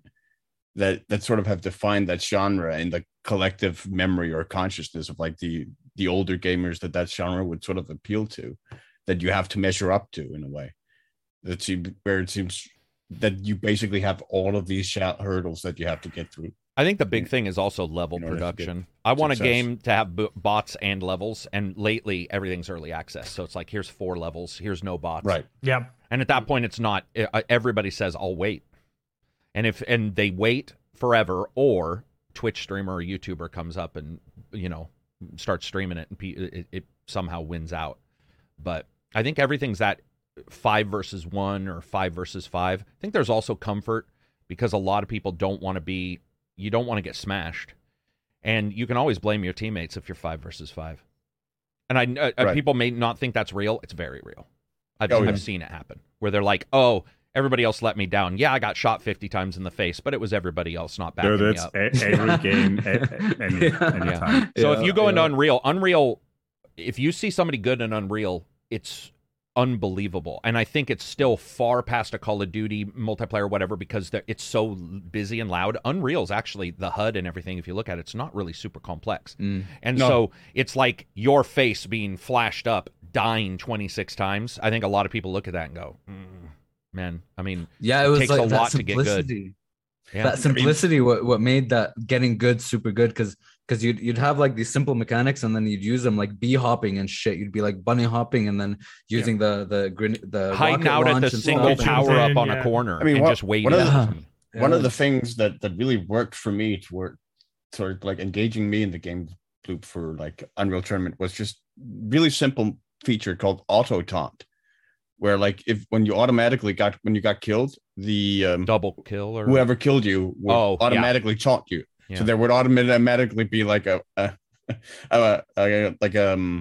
killer line, or like an action movie line or something from killing you, like eat that or suck it. Or the announcer was everything. It came out. I loved those announcers. As they killed you, right? And that really sort of made, no, fuck you, I'm gonna get you back, and that really sort of helped motivate you towards engaging, even though you were like fighting bots. I do think bots are a big deal too, that they let people test it out and then go, okay, I sort of know what I'm doing. And we saw that yesterday with League. They were playing against bots, and then they were like, okay, I sort of know what I'm doing. Let's try against humans. And you could tell some of the stuff you learned against bots may not work. Bots, especially in a game like that, you know that if you pick a hero or a new lane or whatever for the first time, everyone's gonna hate you because you will have no idea what you're doing. Right. Yeah. And I think also with Unreal and stuff like that, there was not a single character based thing. It was all guns based. You would have 8 guns, and that was, you had to be good with what was there. Everybody had the same thing, and I think there were no classes. People want more customization, which is there's no in the levels. There's no in the levels, knowing where the pickups were. The level design was huge. Yeah, exactly. Yeah, the game where I found that transition between like playing AI bots and playing players most useful was actually For Honor. where I actually found that after I had like learned fighting like high AI bots who could like instantly read your inputs and stuff like that. Yeah, I actually had a significant easier time quite often playing against actual players. It's absolutely true. Yeah, and that's what I would tell people about Unreal is you could turn it up to 400% and I would turn it on 200. And yes, it was like, what is happening? But once you got used to that, for example, I don't know if you guys, I know Sleeves played this, but Injustice 2 lets you send your guys to go fight other people and you can watch the battles. Yep. Well, I would turn it on 4 times the speed. And then once I went and fought somebody, everything was so slow. I was just like, oh, I can totally see that move now because my brain is working at 4. And then over time, I would notice my speed was getting slower to where it was more. And then I would watch more of the bot battles and see them do stuff. And your brain is like quicker and quicker. That's kind of there was like a time where I was playing League in North America, but I would come to visit and then I'd play League with like a lot of lag. So I might, you'd shoot a spell and then come out like half a second later. So I'd have to like start predicting where they're going to be. And then when I go back and it's like super instant, it's like you're just like so much better because it's like that Dragon Ball Z training, like the gravity training. You train with like or running with a heavy weights, vest or something. Yeah. So moving on from there, that's it for. Oh wait, actually, is that it? That is it. Moving on there to the first actual topic, games that we lament that have died. So the ones I brought up were Battleborn, Gigantic, and Omega Heroes. Oh, Battleborn would be. Yeah, Battleborn. Any of you guys have that have died? We talked about the racing ones. What were they? The Project Cars 1 and 2 just now were. I have 2 actually. Yeah. Paragon, which I super loved, which completely died. You can't play it. And Evolve, which I think you could still play, but it came really back. Enjoyed that game. Came back. It was gone for a while. It came back. But it died for a while, yeah. Yeah, those 2. Isn't it dead again? No clue. I don't know. Probably. It might have well been because Angels. The revival was over the summer, I think. Yeah. Angels. What? Angels Fall First, I think. It was a really cool... that game was amazing multiplayer with no multiplayer. Yeah, well, you have like you're in a spaceship, you can land, you do Angels Fall First. Angels Fall First, and it doesn't have a player base, so I can't fucking play it. Yeah, and I play it with bots, and you turn them up, and the CPU cycle is so heavy on the bots that it now I could probably do it, but my last PC was like, that's not happening. What other my ones? big one is one I've sung, I've talked about since the first time I was on the podcast. I think almost No One Lives Forever. No One Lives Forever 3. Like it's been dead since No One Lives Forever 2. And I don't even know what that game is. Stuck in IP hell. It's basically first person shooter, spy action game. Austin Powers in the style of Austin Powers, kind of spoof on the. Wow, it's like dead. It's not even online anywhere. No, because it's literally in like IP limbo. You can. It's available to download for free online. GOG has it, don't they? Good Old Games, GOG. No, they do not. They don't have it. Is it like a spy versus spy type thing? No, it's a shooter. No, not at all. It's a full shooter with a full story campaign. Yeah. Oh, where you use gadgets and stuff. And like the original campaign is actually hugely varied level to level. Like you get to do a lot of different stuff in that game. Your lipstick weapons and all the different weapons. Lipstick grenades. It's like 007 type shit. Yeah, it's Austin Powers, but with a female as the main lead. And you basically like one of your weapons is like a poodle, like a mechanical poodle that you can like wind up, and then it's explosive and it like. Remember that was the first game that blows and just blows up. You didn't know it wasn't AI; it was just scripted, but they'd flip the tables over to hide behind them, and it was such the first time you saw an enemy flip a table over, you're just like, what the fuck, this is amazing. Yeah, I mean there's a really amazing action sequence in it where you start in the plane, then you jump out of the plane, and that's your like skydiving. You're shooting guys and fighting guys as you're skydiving. Yeah, it was awesome. Johnny, you have any? I was gonna say Alan Wake because it got removed from Steam, but I just checked it was re-added. Yeah. They had some issues with the music licensing. So that's cool. And we got a sequel, so that doesn't really count. I don't really have any, to be honest. All right. I think, the Neo games, it's a bit sad that they're completely dead. So no one's really playing them if you go in there looking for people. Also, For some reason, the community never took off. The wiki was trash for both games. There wasn't really a big community like you see in other games like Souls, where there's upkeep of the game and people are. Yeah, I was thinking more along the lines, though, Johnny, of games that have died and actually you can't play. Dead. You can't play. Yeah, sorry, I got nothing. No, that's all right. That's all right. I was Unreal Tournament, really. Yeah, that's it. Yeah. For me, Shutting Gigantic. Down on the 24th this month, and that's it.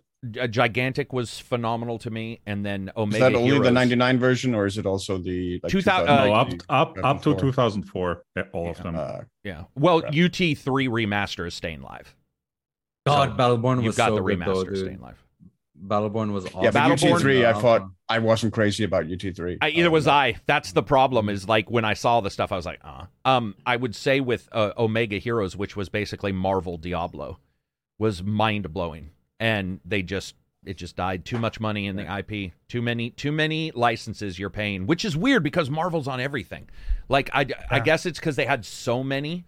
They must have had to pay an exorbitant amount, but I remember that being free on the consoles and playing it with patrons and just being like, this game is phenomenal. And then it just Fighting games are terrible for it. I mean, any big franchise. Fight Night. Generally, yeah, well, Fight Night, Marvel vs. Capcom 2, although there was an announcement that they'd reached a deal with Marvel to be able to like release that.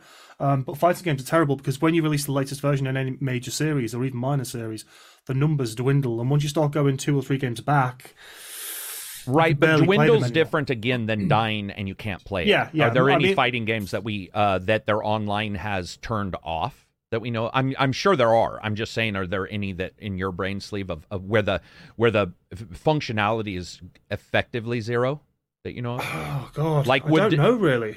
Because I think we got lucky with some fighting games where they either had online and offline, because of when they released like a 360 game where you're like, okay, they knew it could be offline too. So I think now we're starting to get for example, Titanfall can't be played, right? Isn't one of the Titanfalls that can't be played at all? Yep. I think it's one. Is it one? I think it is one. I know the other shooter, Hexen, starts with an A. It's a BattleTech. Hawken. Didn't Hawken come out? And I think Hawken died completely and can't be played. Yeah, that completely died. The can't be played parts of like Project Cars can't be bought even, right? Isn't that right, Silver? Yeah. Yes, correct. It's just gone. And by the way, Project Cars is not about. I mean, I do it in VR. Project Cars has a ton of cars. It's not a bad game. Also the same with all the Unreal Tournament games. They're just delisted as well. Yeah. So you can't it's not even just get the them. servers shutting down. Similar Wildstar was a good one. What was it? Wildstar. It was a cool like sci-fi. Yeah, MMO sci-fi MMO. Shit. Yep. It was really that had fun. a lot of hype behind it, and then just died out. Which is so weird. Those die out when the other crappy one, like, isn't that one sci-fi one still going? That's like not Arx Fatalis, but it's got a weird name, and it's been going like it's got like 10 people on it, and it's still servers are still. It makes you wonder, right? Like why? I mean, Wildstar. Everyone I talk to is like, "Oh my god, Wildstar was awesome." I don't know why.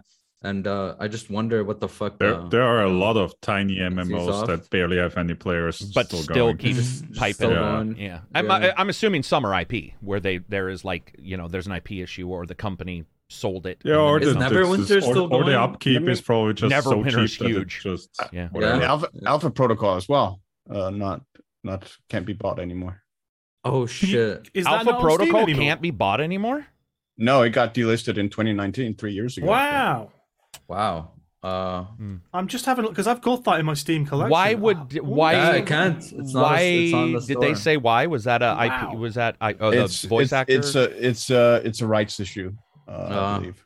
I think that was always their issue. That's why they didn't make a second or a remake or anything, right? This is why I tweeted out and stated that companies who make a game now have to figure this out. Like from now on, I'm reviewing a game. I'm definitely going to bring it up. That it's like, this is online. Like these companies are not preparing you. So be even if it's a single player, but it requires that online sign in where you're just like, why? There's a good reason why, because they don't give a shit. What were you going to say? Thankfully, with these delisted games, you can still play. Like if you already own them, like I already own. I own Steam as well. Yeah. I already own Alpha Protocol on Steam, so I can still download it. I believe, but for example, you can still download them. Yeah, I checked Project Cars as well, and I can still install Project Cars because I have it. Yeah. I remember Reg, West go was ahead. later I'm just waiting for Hitman servers to shut down in the future. It's like because all your progress is tied that's going to to the be an servers. issue. Yeah, that would suck. So there's mods. I don't know about the new one, but there's mods to play all the Hitman on Nexus. You can even download them, like not cracks, but mods that let you play and get all the stuff for the Hitman games. So what's cool about those games is whatever they are doing online is offline as well. The data's there. What I've been noticing with companies is they purposely withhold data, like from getting out, right? Yep. And so there's some data that you're constantly getting that whoever hasn't figured out a way around it, and that's what worries me. Is you get kind of like things. a thin line between like security and it's a DRM for well. sure. Yeah, I mean it's a DRM. Speaking of DRMs, man, Easy Anti-Cheat is such a bitch. I want them to go bankrupt. Such a fucking bitch. Dude. I had such a fucking hard time with it recently with a fucking game that pissed me the fuck off, dude. Dark Tide that uses Easy Anti-Cheat and it Back 4 Blood still will be like, man. Nope. And you have to go in and God. like turn something off that unfortunately I believe turns on some other features. So like you're stuck in this limbo. I'm so sick of that fucking There was that day in Discord in general when it was just Absy, Dark Tide, fuck you. Oh yeah. Oh, man. Not working. Easy. Yeah. Just fucking Easy Anti-Cheat would just throw me errors constantly, and I reinstall the game, and fuck. Yeah, a lot of software like motherboard stuff gets picked up as like some possible. Yeah. Oh yeah, I think Asus has like that one software that definitely causes harm. Yeah. I think it was like a Valorant fucking thing that I had installed a long time ago that just I had to uninstall it or something. There's a lot of where it'll be like it won't tell you why, and you find out it's the overlay for Steam or the overlay for GeForce. Or you turned off your like Windows key on the registry, and it notices that you like have something different on in your registry, and it's like, okay, well, fuck you. So. Yeah, what other ones? Let's see. Battleborn, Omega Heroes Gigantic. I didn't know Alpha Protocol. Babylon's Fall. Right, that one actually got. That's true. Down. Yeah, Babylon's Fall, which isn't an old game, that came and went really quick and got completely. There's another one that I remember just reading where people were blown away that it had just come out and was like. Well, I mean, wasn't it what was? And there's the Microsoft title? One. Well, wasn't Babylon's Fall Square Enix? Is that not the one?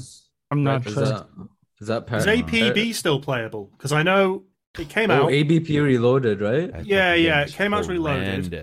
And then it was shit. And is that dead now? I think it might be. I don't know. But it is. Wait, can you still play the Fortnite save like the original Fortnite? Yeah, that's still in there. That's still in there. Okay, I loved that. I played the pre-alpha before the Battle Royale was a thing, and they even still sell access to that mode, I believe. Oh shit. Jesus. Probably hasn't been updated in decades, but it's still there. Yeah, you can still buy it for $2.99. And then AI directors. So I want to talk about Dead Space. So Sleeve and I were talking about this. So Dead Space remake. Dead Space is known for like plot points and exact monster scares at particular times, and yet they're making a huge deal about the AI director throwing random bad guys at you. And I got to tell you, man, the more I'm reading about this, the more I feel like Dead Space's entire reason for existing was plot point and story and surprise at the exact same time for everybody. There were particular bad guys that came out, blah, blah, blah.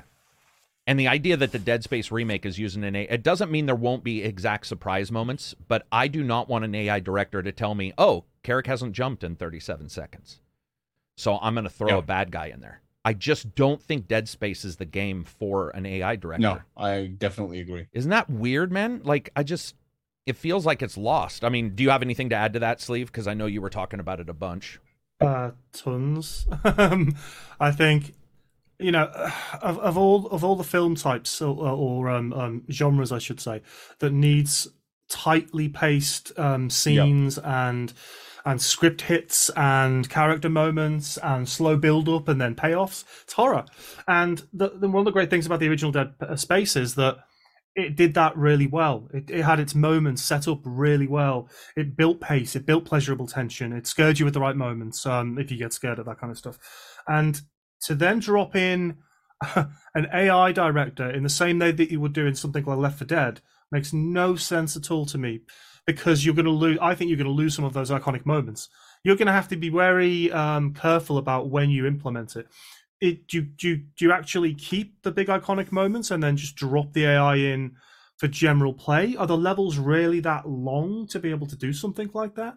Oh, true. Yeah. It's a tightly constructed game with audible and visual cues that are set up in ways which are to create a sense of atmosphere that will draw you along for a while, then hit you with something viscerally or audibly. Having an AI game director in a game like that, I think, is crazy. When we were chatting about it, I was like, look, I'm all for mixing it up with extra puzzles, or adding maybe a weapon or two, or just adding a few diverse things that weren't in the original. That's absolutely fine. Yeah, just to mix things up a little bit for a new release, after being out for so long. But an AI director, I just think for this game in particular, is a terrible idea, and it worries me that an iconic single player game, one of the best in the horror genre for a lot of people, so it's some people's favorite horror game, is going to be a little muddied. And it's going to become far less suspenseful because you've introduced this type of overbearing mechanic in the enemy control. It's not Alien Isolation. We talked about it. Alien Isolation used two AIs that worked kind of synchronously in order to make sure they worked together or bounced off each other, and it worked really, really well. That's one enemy that you're trying to avoid. That's not a combat-heavy game that is reliant on the necromorphs coming at you in different shapes and forms at times that when they should, according to the script. I'm worried about it, really am. And it's a shame because Dead Space is right up there for me. I love it. Yeah, I share much of that concern because really so much of the immersion in Dead Space is determined by its pacing and the way the pacing actually builds tension. Yeah. Because these sort of climactic confrontations you have with various necromorphs are separated by these periods of varying lengths of calm, where nothing's really happening except you're just ratcheting up the tension ahead of the next encounter, whenever that is. And so the fact, like, messing with that rhythm, messing with that pacing could be potentially disastrous, I think, for the immersion and for the tension in that game, to where, is it just I'm going to be fighting a necromorph like every 50 feet? Or are there ever going to be these like moments of calm? Am I ever going to be allowed that? Or maybe it'll go too far the other way, where I'll have like one encounter where I'll be fighting, 60 necromorphs, and then it'll be like 7 minutes or something before I have another encounter or something. True. I don't know. For me, it'll flatten the pacing. That's the biggest problem. Yeah, I share your concerns for sure, but I feel like for Dead Space, like everything was super tightly scripted. Where going back for another playthrough, I feel like that certain level of chaos I would kind of like. It all depends on how it plays out though, because it could be way too chaotic and not have a good kind of pacing to it, but I feel like I would want something a little bit random and a little bit, unexpected in that game, especially. I can understand that, but like for me, I replayed Dead Space a bunch of times to where like I could like predict everything, and it stopped being tense, it stopped being scary, but it never sort of stopped being enjoyable just to play. Well, what I'm wondering about is if they want to switch stuff up, and we know they're switching puzzles, then just switch enemy locations, but have a person do it. Yeah. Have a person do it. Because that would do the trick. This AI director thing is starting to feel a little. It's starting to feel a little bit like a procedural generation thing. Yeah, which I don't. It's like if you're going to rework it, and you said you're going to rework puzzles, that's fucking awesome, man. Rework, the location a little bit, add a dead end here or there, and do whatever you want. But I would rather have a person. I just feel it would be easier with a person. Well, even you and I mentioned better.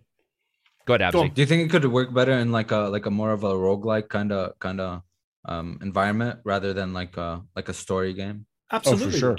Absolutely. Yeah, AI directors are fine. I just, on a remake of a horror game that was based on the poignant moments of silence between absolute shit squirting terror, the idea of having a bad guy show up and then trying to hit me with another bad guy in your scripted moment 3 seconds later is not. You're already primed, so it's just like it's just not going to work. Or now, if you've got an option to turn it on or off, as in revert to the original positions. Oh, remix. That would be cool. Yeah, so Dead Space remix mode. If you mode. turn that off, or have a slider maybe. Yeah, then you can play with the implementation. Like with a lot of the recent like remasters and remakes we've seen, where you can go between like the old like Monkey Island or Halo, where you can switch between like the old graphics and the new graphics. Yeah, that's true. I hadn't thought about that. I think one thing that's lost there is if you're trying to make the game more replayable by having this AI director, you have to understand that also the will to replay a game is based on your enjoyment of the first run. Yeah. And if that's compromised by not having those carefully concocted moments, composition of sounds and all that, then you won't want to replay it, right? Because your run was not that memorable. You just had some random stuff happen. And then the speedrunning community is probably gone to shit with that one, right? Oh, they won't be pleased. You know, the whole point of speedrunning is to know exactly where everything is, how to get there, and do it in the quickest way possible. By the millimeter. A little aside, I saw a random YouTube video. It was just a short of some guy who was playing High on Life, and he was trying to do some speedrunning. The game recognized it. Yeah. And it said, are you speedrunning the game? Are you speedrunning? Will you play how you want to play? That's brilliant. Go ahead. Right. It's like, that's pretty cool. That's the game cool. knew the game was like timing his jumps or how he was cutting through. I think it was the route. Yeah, he was skipping something. So it's like, are you speedrunning this game right now? Yeah, that's funny. He was on rooftops and moving around them. Or maybe it's on an internal timer that, like, if you get to a particular dialogue in a particular time, then you speed. I mean, there's also the chance then that the AI, director will be fine, and they'll have QA people test it, so we'll see. I feel like stealth games would be cool with that a little bit. I mean, it could be unless they spawn right behind you. I would have to disagree with you there a lot, because I find stealth games, the enjoyment of them really they heavily rely on predictability, like being able to predict, if I do this, then I'm going to be somewhat visible. And if I'm I like do the this, opposite of you. I'm not going to be that. And so you need to have some way of calculating, this is the outcome I'm going to get.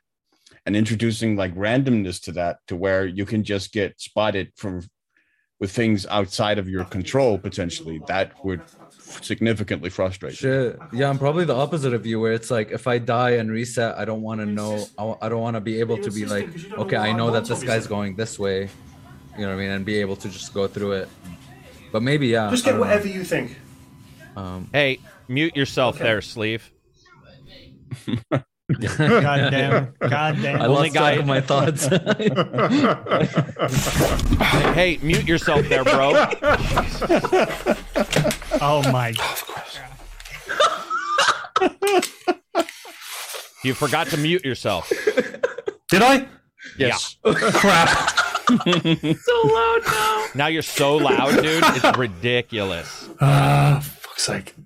Whoa, why is he 7 times louder now? I haven't changed anything. He's clipping. Oh my God. All right. That's fine. Just remember you're a little loud right now. Okay. And it's actually better. It sounds better than it did, which is weird. So now it's like the right mic or something. I don't know what's going on. That's all right. I'll just clip you. I think overall, it could be awesome. It seems weird. It seems like all these companies are trying to add in something. And then when you think they're doing it by hand, you find out it's like not. And that always worries me. I think the best thing about Scream, because I think that's what Sleeve and I were talking about, was Scream isn't the first one, but it did a really good job with the double take scare, where we were also accustomed to, you look, nobody's there. You look back, somebody's there. And then Scream was like, fuck you. Look back 3 times, nobody be there. Look back a 4th, they're not there. They're the other side. And that was why Scream worked, was that he fucked around. He was like, I'm going to...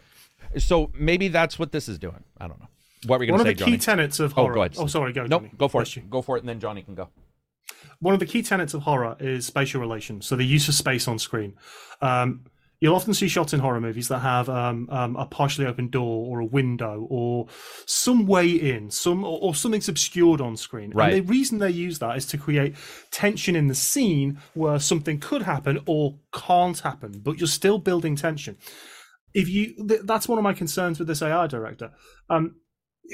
if you're messing around with semi-scripted scenes and particular enemy placements, that's all been designed very specifically in areas of a level to make it most impactful. Once you drop in an AI director and they're just throwing enemies at you, or not at all, I think you're going to lose a lot of those moments that became iconic, or even re-establish a completely messy pace, which is just not going to work for that kind of game. Yeah. Johnny?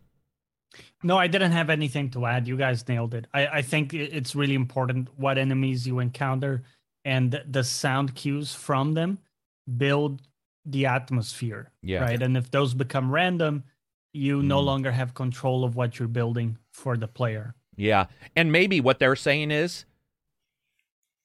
and this would be idiotic, but maybe they're saying, fuck the old player. We are now making Dead Space for right now, which, let's be honest, most gamers' attention spans are a little worse. So maybe they are saying we want it to be like Callisto, where you're fighting 10 people at the same time, or like Ubisoft. Oh, you haven't had an encounter in 30 seconds. Ubisoft, they're so afraid of a moment. They're so afraid. They're somber. They're like, oh my God, something hasn't happened in 7 seconds. God forbid you Here's enjoy a bear, the a badger, and 3 wolves. Yeah.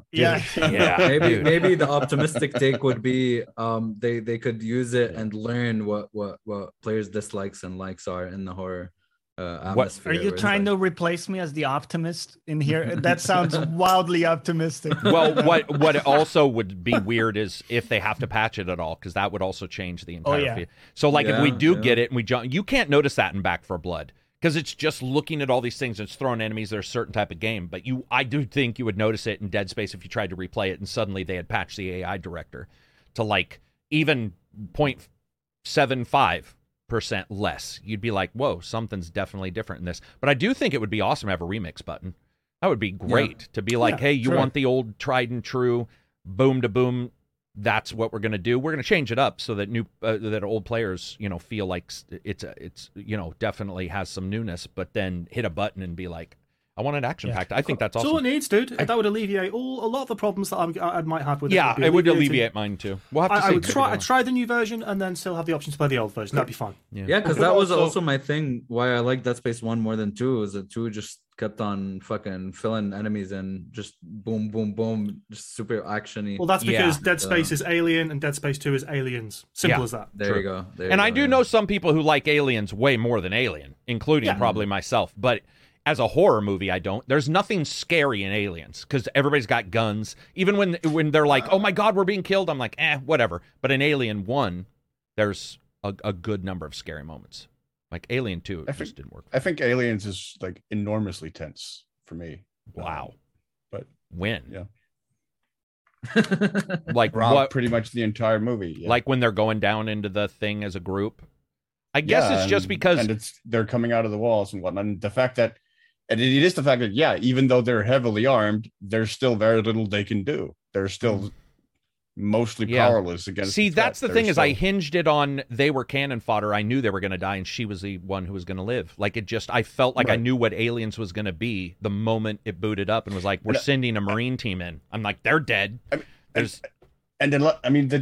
The tension comes, I think, less from the Marines for me. It does to some extent, but mostly it comes from like Newt and like the relationship between Newt and Ripley and how that's going to bear out and whatnot. Yeah, it was the world's like longest escort movie. Like where she's escorting Newt the entire time. Yeah. I by the way, I loved Aliens. I just didn't I found it like Hellraiser 2. I think that was what Sleeve and I were talking about. Where Hellraiser 1 was horror. And I think 2's in the insane asylum. I could be wrong. But it's like the Cenobites turn good almost. And they join up for a moment. Or Aliens versus Predator 1, where at the end you have a moment where the hero is running next to the Predator. And I know a lot of people love that movie, but it was like a hero moment where they're running together. And I was what the... This is so cheesy. It's so like a comic book. But again, I think I'm in the minority because I think a lot of people like that movie. Let's see. Moving on from there. Hasbro, Wizards of the Coast canceled 5 game projects. So all their D&D games are canceled, which I'm wondering what that means. Hopefully not. Or no, is Baldur's Gate 3 tied to the Wizards of the Coast? This is Hasbro only. It's their, so any of the outside ones aren't canceled. It's their like internal development teams. Yeah. And they just, I believe they just opened up the license. Was it D&D that they? No, they closed the license. It's the opposite. They closed the license. Yeah. Okay. So they had a OGL for their D&D games, which is where somebody could make a D&D game and say it exists in their world, and they had some control over it. But they've been really bad. The last one was really bad. They made game stores go out of business the last time because they changed it and said you have to like pay us and all. And this new one has that too. It's like if your game does really good, you start paying them huge fees for making a D&D game, a pen and paper D&D game. They're a terrible company. Like, I want them to go bankrupt because I would love to see the Pathfinders, Savage Worlds do well and just see them. Yeah. I think they're terrible when it comes to how they treat like third party. What were you gonna say? Because aside from their their universe, I feel like D&D has become more of a concept, where it's like, because it's like a D&D game, but it might be Werewolf or Cyberpunk.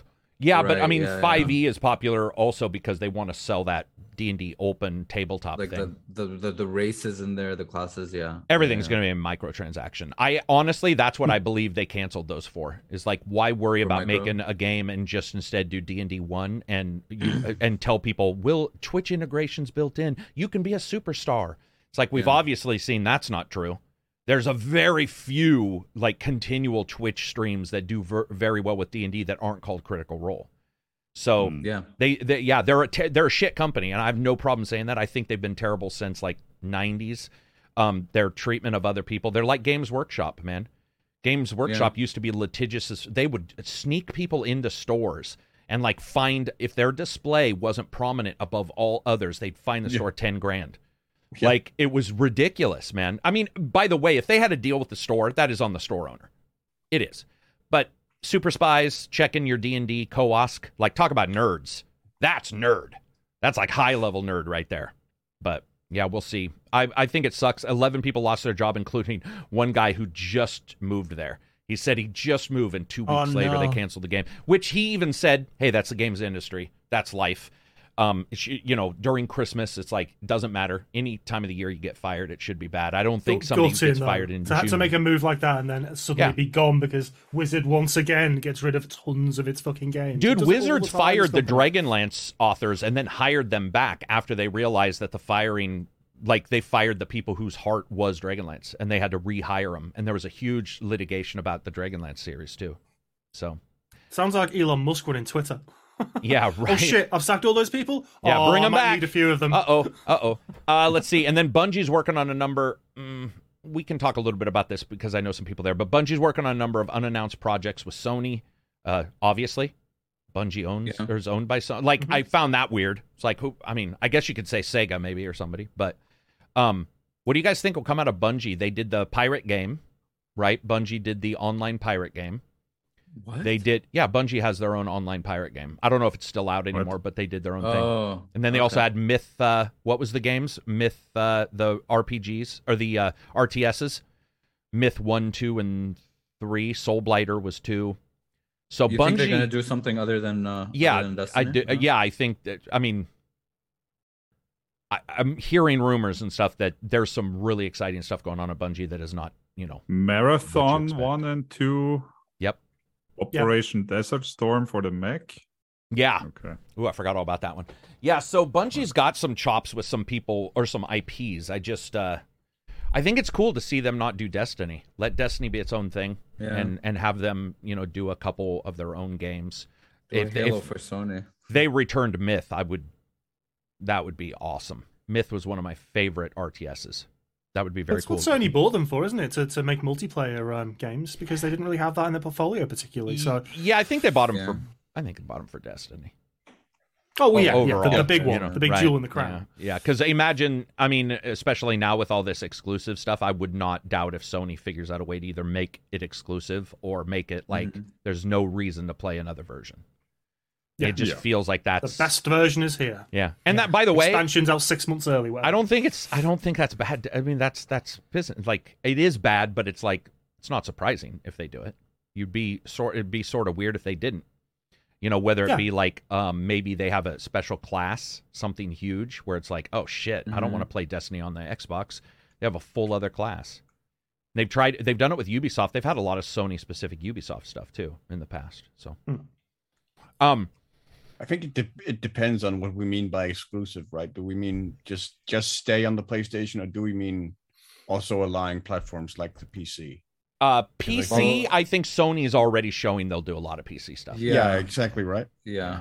I mean, that definitely seems to be the trend. I think it does, and I think that's just it's cool to hear the lamination of the fans who are like, how dare it be on PC? Or when they were like, Microsoft ruin it with mods. Microsoft is the only company that releases on both, and then Sony does, and they're like, that's cool. And you're like, yeah, Spider-Man's exactly. a fucking tombstone. See what you guys did? Goes, money actually does feel kind of nice. Yeah, money feels. Hey, you know what, man?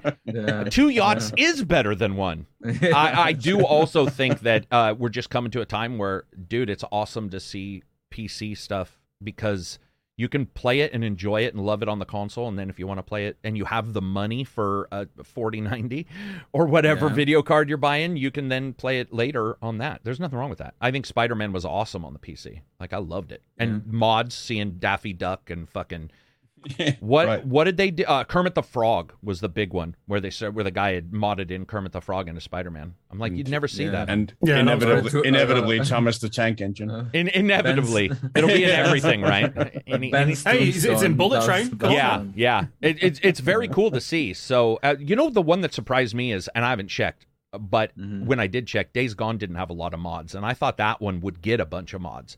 Especially with like it spawning and stuff. I actually thought that that's a title where you could really change up, whether you open every location. Because I think some places were a little hard to get. Yeah, I guess it is pretty open on its own. But to change the time of day, I guess you could do that in the game. So maybe people just don't see a lot of mod reasoning for that. But anything from Bungie unexpected? Does anybody think there's going to be a Bungie 3? Or sorry, a Destiny 3? Have we heard anything about a full move to a sequel? I think if you want to draw in more players in a casual sense and get a bigger install base, because I looked the other day, right? I played Destiny 1, I played a bit of Destiny 2. I looked the other day at all the stuff that was on sale and then the stuff that was removed and the new expansions. And it's like, how does a player pass? Their onboarding is shit for people. So I watching Reg open it up 2 years ago, even Sleeve, I was like, what am I looking at? And I played it for review, and they had changed so much stuff that I was like, right. There's no place killing this. This is gone. This is back. The new expansion. Also, there's some mission types give you their own currency, and then you can use that currency wherever. Yeah, right. No. There's a lot of added stuff. If you return after a while, you have no idea. I mean, personally, I'd love to see them do what Hitman just did and be like, all right, Destiny 3 will be Destiny 3, but it will also be Destiny 2 and all their stuff. And you just... Unfortunately, that seems unlikely. It does. It seems completely unlikely. Unfortunately. And then I think it'd be a smart move. Go for it. What were you saying? I just think it'd be a smart move. Do a sequel? Fresh. Yeah. Do what IO's doing, as you said. But if you can bring those games together and you can then regurgitate old content from different games, you can kind of bring new players in and if you can simplify a lot of they need onboarding, right? At minimum, they need to be oh, there might be somebody who just was just got their first system today and needs to know, because even Cog, who is in with the Destiny devs, like Cog, when he was on this podcast, he was like, dude, their onboarding is terrible. Like, I don't know of anybody who, unless if you're a Destiny fan, you have to also admit places where it should be better to get more Destiny fans. If you're a true fan, that's the way you would want to be. And I would say most true fans look at it and go, fuck, man, we got to figure this out. I will also say, like, to be fair to Bungie, like, they're not alone in that. I look at, like, Warframe. Warframe's onboarding is pretty terrible. They're not alone, but they're probably 800 billion, 100 gillion times the size of Warframe's developers. I don't know if I agree with you in context that especially they're not budget, the only ones. That's what I meant. Yeah, I just feel like they're releasing these updates and they're no longer housing or whatever the term was, no longer vaulting, which is phenomenal and should never have been allowed by anybody. And so anybody who thinks it's okay, fuck you. Where was wrong. the Steve dude when we needed him? Yeah, where was Steve? Where was the special Steve who's like, what do you mean you're vaulting? Oh, it's a technical issue. Well, you fixed it, so fucking apparently not. But, dude, with Bungie, I think Destiny's got the best shooting mechanics, man. That game feels so fucking slick. Feels but so good. they need to make it so I can tell one of my friends who's just getting into games why it feels slick, because a lot of them go, it doesn't look slick. In fact, it looks horrible if you look at it from a UI standpoint, and the currencies, like Reg said, reminds me of Division. I was watching my dad play, and I was like, "Hey, Dad, if I wanna play this game, like, what do I need to do?" And he's like, "Oh, well, you just need to do this and this and this, and it's a meta, right? It's like you need to start with a light. You basically need a university degree. Almost. In the game, yeah. I'm excited to see what Bungie's doing, and they've stated many are non-Bungie or non-Destiny games. So nice. I think they probably internally, there's some people there who are like, thank fucking God. Because regurgitating the same, or just working in the same thing probably hurts. But I do want to shout out World War Z, PS5 and Xbox Series. So this was confusing to people. PS5 and Xbox Series do play World War Z. They were patched to improve, but there is the new free full update is coming, which is like ported to the new ones is coming. And then because of that, they're adding the Mega Horde, which is 1,000 zombies. Now, I got to tell you, I play that game a lot. There's a lot of fucking zombies.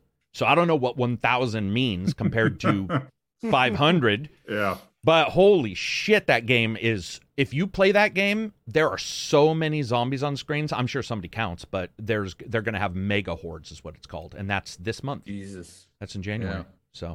So anybody who likes that game, it's got great bot support, by the way. You should check out World War Z. It's phenomenal. That game's horde system is just, I've never seen anything like it.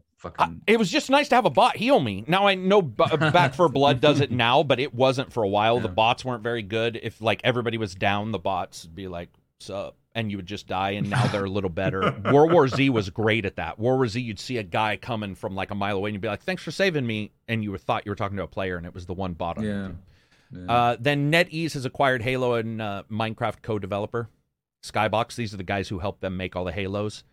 I'm assuming this has to do with Unreal, but I could be wrong. I'm assuming that this has to do with them no longer working. Skybox no longer working on Halo because they were the tech co-developer and instead working with NetEase. But NetEase isn't a very good company, right? Isn't NetEase the Chinese mobile developer? Yes, I believe so. Yeah, I see a lot of mobile games with the NetEase flash screen. So we'll have to see. Good for them, though, to make some money in today's day and age. And last but least, Blooper Team is feeling high pressure to deliver with its Silent Hill 2 remake. I can imagine.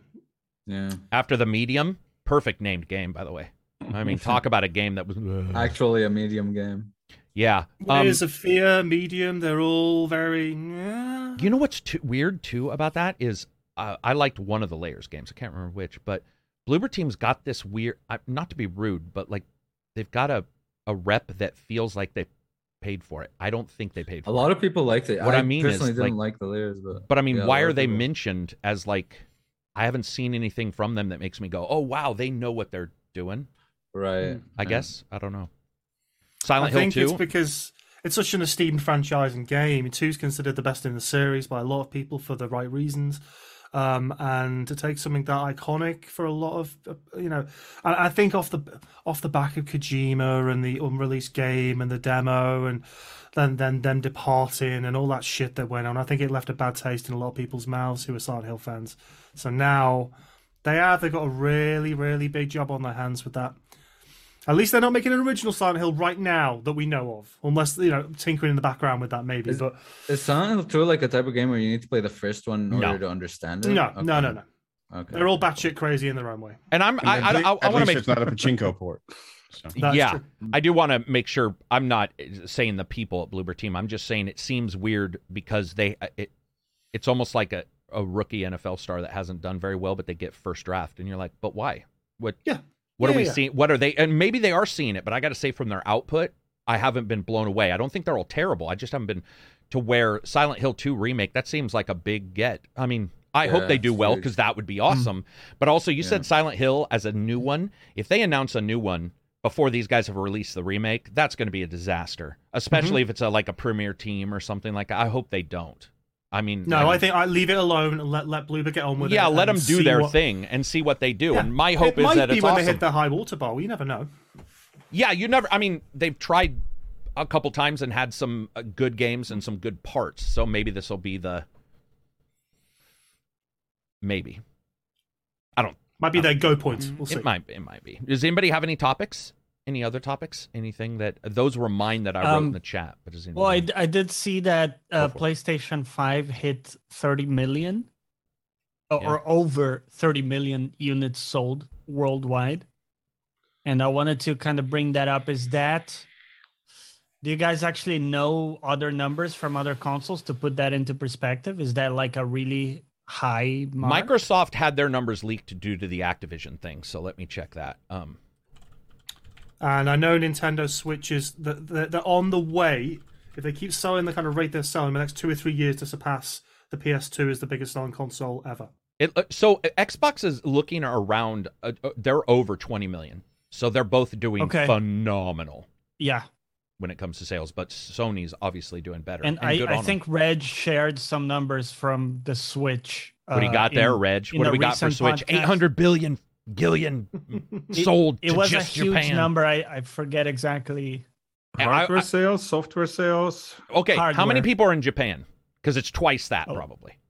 How many they just sell in Japan? Somehow it will be twice the number. When you're born in Japan, you get one. They wipe your tears and slide with the edge of with a Joy-Con. They wipe your tears and then they hand it to your little cherubish hand, and you're like, yeah. No, true. go ahead, Reg. Sorry. I gotta look up first. I'm sure it's high. Exceeded. Though. Okay, so that's from November. Exceeded 114 million units sold. Hey, that's a lot of money. Because remember, it's still almost as expensive as the next gen consoles, right? Yep. It's more expensive than Series S. I know still that. Still 300. Yeah, I think it's still 300 US. Mm-hmm. Oh my god, that's crazy. Just think that. Wii U to the Switch. Yeah, I know, dude. Wow. Well, we. I mean, the Wii U. Yeah, the GameCube to the Wii. Yeah. That would have win. Fail win. Oh right. True. Yeah, there we go. I really like that one. Sales charts for Japan from the week of 19th of December to 25th of December, and it's only Switch titles. Like top 10 is only Switch titles. There's nothing else but Switch titles. I can't say. I mean, they're. They got that market, man. It's not even It's not even got the market. It is the market for video games is them. It's their market. They own that. It should just be called Nintendo sales. They don't even report on other people's. It's just. For example, the number one position now again only in Japan in 1 week is Pokemon Scarlet and Violet. 370,000 copies sold. No, Jesus Christ, and that game had 7 to 14 FPS. Yep. I wonder how many Xboxes sold. Like 4? Xbox, strangely enough, was doing quite well. At least a while ago, we were talking about on the podcast. They were starting to do very well in Japan.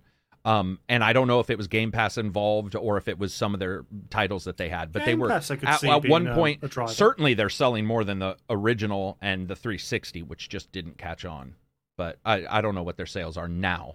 But per week, I don't know if you guys saw, the Xbox original was selling 3 to 14 total units per week in Japan.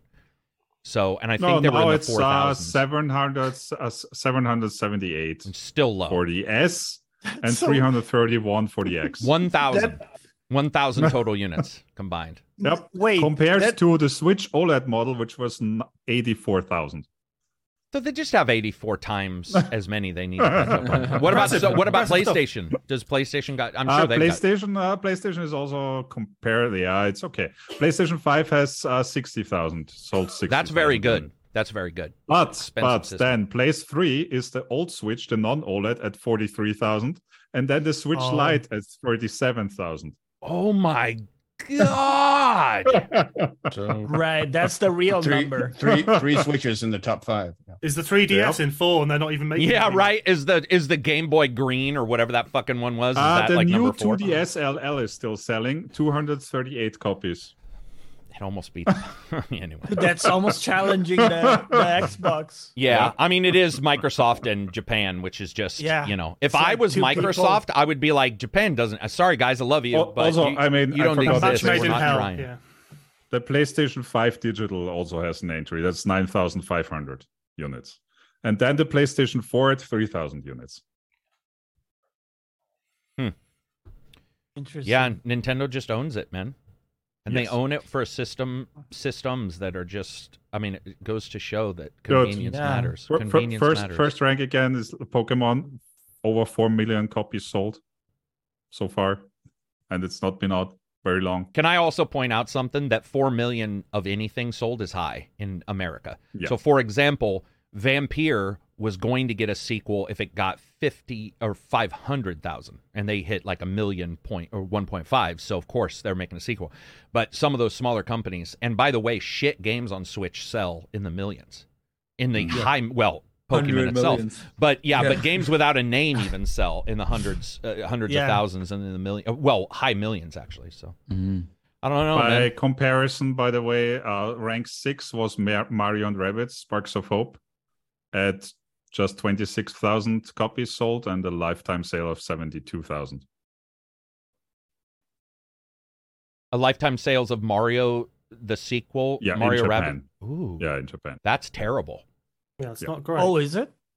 Dude, that's super low sales. Compared to all the other titles that are True, in the, okay, yeah. And I would assume compared to their original, because Rabbids was a high. Well, you know, Rabbids was is contaminated by Ubisoft. Maybe that's what people think in Japan. But it also has Mario in the name, right? Like it has Mario. Yeah, it has Mario in the name. That is weird. Shouldn't it just sell? Hey, Reg, could you please search to see in Japan how well Mario Rabbids 1 sold? Is there a way to? One?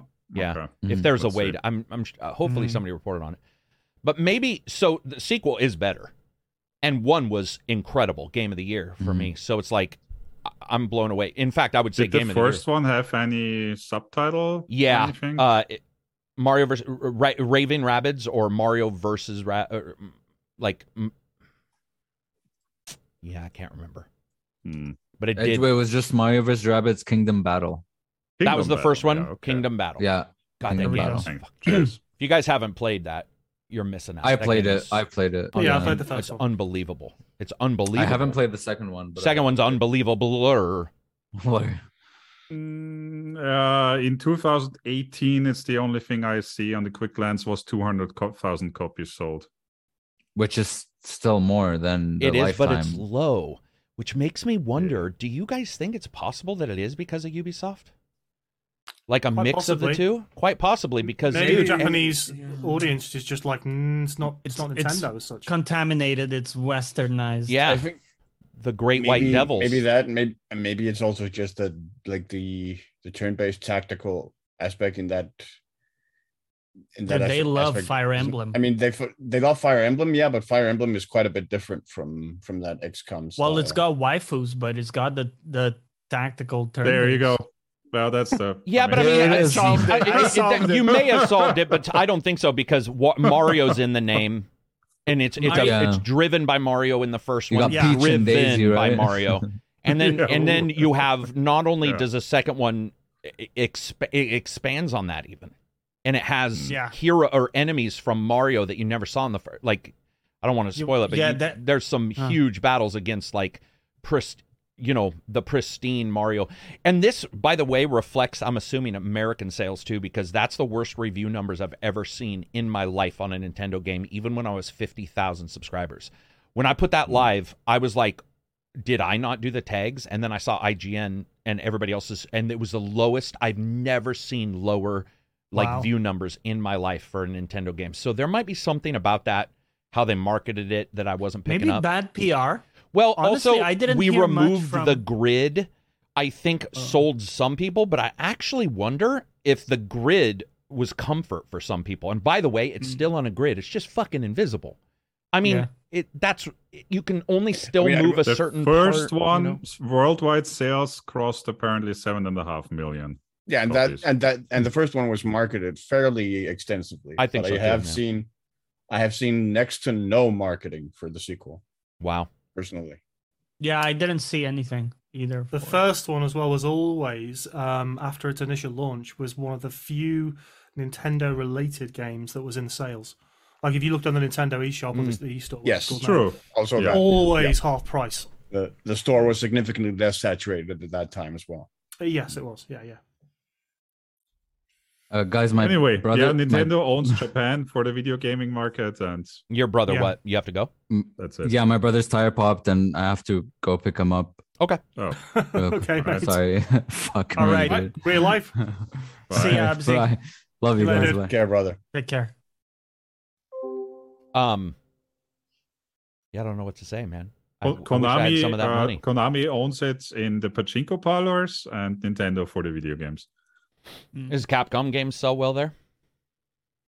Do we see Monster Hunter in the? I think we see Monster Hunter in the. Well, I think Monster tops. Hunter does very well. Probably, Yeah, and Rise but I'm obviously not was sure. a Switch exclusive. So. And then their True. Resident Evils, of course, because those are originally, based on. So, yeah, it just must be a market that, for some reason, Mario's just not paying off for them. That's such an odd thing, man. Interesting. Yeah, especially Mario also Kart because is paying off for sure, and Super Smash is popular. Mario Party is middling. But yeah, I mean, especially sorry. also because like the Western aspect of that game is really just like the rabbits, which tie into the whole Japanese cutesy aspect, mascot think. aspect as well. You would think, right? Yeah, it's so weird, man. It's so, but I mean, those sales are, man. I'm just thinking about having 1.000% of those sales. I mean, most companies would kill for a terrible selling Nintendo game, which is weird when you think. I mean, not weird, but like I mean, it's similar. a lot of companies similar to the mobile celebrate- gaming sphere in that way, right? you mean In some ways. mobile in that some companies sell really well? Yeah, on mobile phones for like mobile devices basically are for sure. basically shit Yeah. games Yeah, true. Yeah. in some cases. Speaking of mobile, got to shout out Metal Jesus Rocks. He did a review for the X Player 2, which I'm getting as well. A new handheld, premium handheld. Like it's more even than the Steam Deck, which is I've already seen some expensive. comparisons starting But, to go up for it. Yeah, that thing is awesome, man. Awesome. He did a really good review. So if you guys, good guy, if you guys haven't checked out his stuff, Metal Jesus Rocks, he does a lot of, not pawn shop, but, gaming, what are those, thrift, goes to a store, finds a hidden copy of some game from like 1987 that's got a crystal inside or whatever. He's always got those good really old school gaming hunts. very good channel. So you guys should check him out. But he did a review of that. It was very interesting to see because he hits on all the stuff I think, you definitely should hit on. But it is proof that the power of all these handhelds are so much more than the Switch. Their emulation of the Switch is easy. I mean, yes. And now we're looking at systems that aren't super expensive. I personally would never suggest you buy Steam Deck 0 level, whatever they call, I've had one and I upgraded on my second and upgraded on my third. But it goes to show you that like just how much Nintendo controls stuff. And I feel like people are just waiting for that Switch Pro. I really do. I think no matter what anybody sells, including Steam Deck, Switch Pro, whenever they do it, is just going to be, it's obvious. Yeah. It's it'll go boom. Yeah. It's Nintendo. Like it's just it's become this mythical thing now. It's as well. mythical, man. That. Yeah. What were we saying, Silver? Sorry. It's also like the fact I think largely it's also the aspect that they're still branding the Switch as portable, and the portable has just always been Nintendo's area, right? They just own it. Expertise. Yeah, they just own it. Like since ever since the Game Boy. So, moving on from there, CES, I did see some people getting some hands-on with the PSVR 2. Really happy with the comfort, which is awesome. It is still a headset, so multiple people were like, it is more comfortable. It's probably like a Reverb or a Pico, but it is still a full headset, unlike Magnavox showed theirs, which was goggles, that kind of stuff. But I am seeing these companies, I don't know if you guys have seen this, man, but all these VR systems are freakishly expensive. And I saw somebody saying, oh, it's too bad that the Facebook sold theirs for such a cheap price because it's like geared people towards a cheap price. And I'm like, well, WMRs are cheap. You can get a WMR you can get a Reverb for $300. So there is a price there. But have you guys seen some of these prices, man? $1,700, $1,900, $1,200. That is the new systems and their prices versus, by the way, the Quest 2, which is a step down but is at your 350, or a Reverb, which is actually higher than most of these when it comes to resolution. Maybe not FOV, but when it comes to resolution, which are in the 300 rank. It feels like these companies have no clue that, like, other than your hardcore market, which you keep selling to, man, even Facebook priced themselves out of that. But we just keep selling to the hardcore market. It's like, how are we gonna move it forward if a person cannot even come close to purchasing? Pico actually is pretty good for its price, now that I think about it. But I don't know, man. That's on the same level as the Quest. That's on the same level as the Quest, yeah. Also, feature-wise, it's kind of around there. I just don't get it, man. I don't know. Maybe there's and I don't know if you guys saw the rumors about Apple specs, but if that's true, that device is going to be $3,000. It's like, well, that would be the Apple price. Would be the Apple price market, but it's. I mean, dude, we're in a full 3 to 4 of the major countries are in massive depression. It's like, who are you? Not only are who you selling to, but how are you going to get a game company to make a game for your system when you know that only like a certain... You got 8 people. You got 8 people. Not only that, Johnny, but porting it. Pico doesn't port well. We've seen that already, and Pico's one of the cheaper ones. WMR is a good, if you want to hit PC VR, that's a good place to go. But holy shit, man. And 600 for the PS... And 600 doesn't include any games. So you're talking 670 for a single game. I think that Apple maybe can do a big dick move because and say, here's our store. We got VR games that you can only play here. Big games that we're sponsoring that are coming out. Here's our headset that comes at that price. Sure, they already kind of do that for the Apple Arcade. They do thing. that. Yeah. That does have exclusive games already. But it's still $3,000. It is. No, you're right. Or it could be $3,000. I mean, I'm just looking at the specs. By the way, GPU and CPU on board. There was like a bunch of stuff that they were, and you're just looking at it going like, if that turns out to be true, which Apple probably is doing that. I mean, I'm just going by Apple. It sounds like an Apple thing. It does sound like an system. Apple thing. You just put it on. Sure. Yeah. Right. No mix and matching. Well, also a closed system that would also be a very much an Apple thing that still requires another Apple product to actually use. Yeah. Oh, like, do you think you could only plug it? What do you mean by that? Like, well, plug it into Thunderbolt you're not. I don't see them saying you can plug this in and cast your Android device to it. It would be you would only cast your Apple device, and we see that with everything. You can watch stuff wirelessly, but only with an Apple or an iMac. You know, where they're just like it's locked in. Can you imagine that though? God, $3,000 for a headset. No, I can't imagine it. I do believe that's what's going to happen. CPU. That is their market. That is, I do believe that is what they'll do. But what I'm saying is, talking to developers myself about just porting to, let's say, from Quest to Pico requires money because you have different FOV, different res, different. Quest was helping out big time. Quest 2. At the cheaper price, even though it's not out of range, but they did raise the price. It's not like astronomical, but what was going on was devs felt somewhat comfortable going into Metaverse's universe and putting their games on that because it was selling quite well. And then Facebook did what they did, and then John Carmack left, which shows also a huge lack of control by Carmack because he had stated he couldn't get any good decisions made. And his decision, by the way, was for consumers to get it at a good price.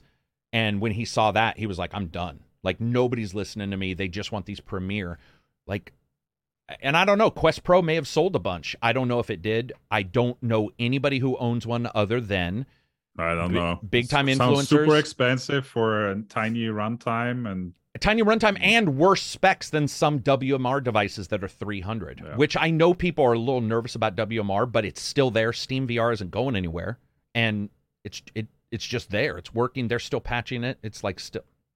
I don't know. I want VR to succeed. That's why I'm bitching because I want like Resident Evil, 25 to be on VR. Luckily with PSVR, we are getting some remakes on VR. Village will be VR. But those are all also remakes. That's another thing that sucks. They've shown 25 games.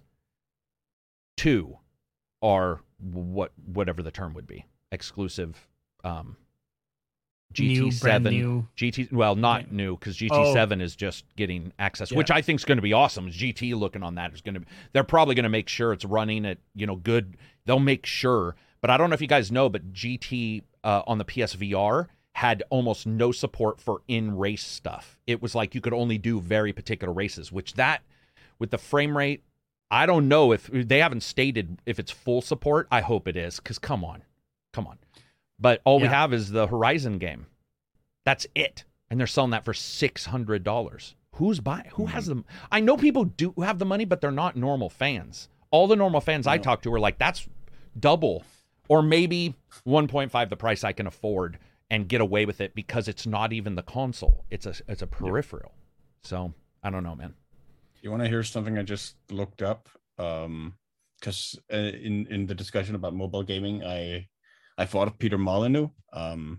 Because he talked about stuff. His transition to his 22 count stuff to mobile gaming, and the fact that he had already sold like more on a like single mobile game than he ever had in any his previous games like combined. And his next upcoming game was Legacy, which was supposed to release last year, still hasn't released. But like a year ago, when he started selling the NFTs in terms of like land grab you could buy in Legacy, which is going to be like a business simulator where players can create and then sell products for like real virtual products for real money. Okay. He sold land in the game for NFTs for like 40 million pounds. That players bought before the game even released. That's how you do it. Well, then do we see? So Apple will do that with their device. So, they'll have mobile games that work on their VR system. Like that'll be a thing for them to make money. So I don't know how Sony will do it. They could certainly do something. Interesting. So his also like Apple Store, etc., has no kind of an anti-NFT stance or something. That's all fine in there. Versus Steam, right? Yeah. I don't know, man. I can't wait to see. I'm really excited for the PSVR tech-wise, but like Sony's the number. We always talk about their titles, and yet we're not seeing their titles, which disturbs me to no end. CES was their big time to announce, and instead we just got the date and GT7, which is like, what's happening? Where is everything? I don't know. Maybe they're also nervous. Maybe they're just doing what they do sometimes, which is release something, see how it does. If it doesn't, they just walk away. They walked away from PSVR, so it is possible to walk away from this. But wonder if they're selling that at a loss. I would assume so. Well, I don't know, because they have to be foveated rendering, eye tracking based on foveated rendering. They have to be selling it at a loss. So maybe the feature set that I saw when I watched, because it's got the little extras. Yeah, and the new controllers they're using, and shaking in your head. Yeah, the new motors they're using. I think they've got to be making a bit of a loss. The problem, as you said, though, is you're already struggling to grab a populace of an audience for these devices at that price point, and now you're starting to hit 600, $1,000, 1,700, and you need more kit to make these things work. You're never going to get a large enough demographic of people to play these things to justify the price point. It's too expensive, man. Yeah, I know people have got some income, but as you said, how many countries right now are in the middle of a cost of living crisis? A bunch. Like, I mean, that's the one thing I do study is where everybody is financially, and it's like the world is in all kinds of trouble, and it's just like, I mean, if you can sell like 40 million pounds worth of NFTs in a game that hasn't released yet, on a mobile, I think that's the huge. I want to make sure will never release. Probably will never release. I want to point out. I think mobile is different. There is also the open question. I think of.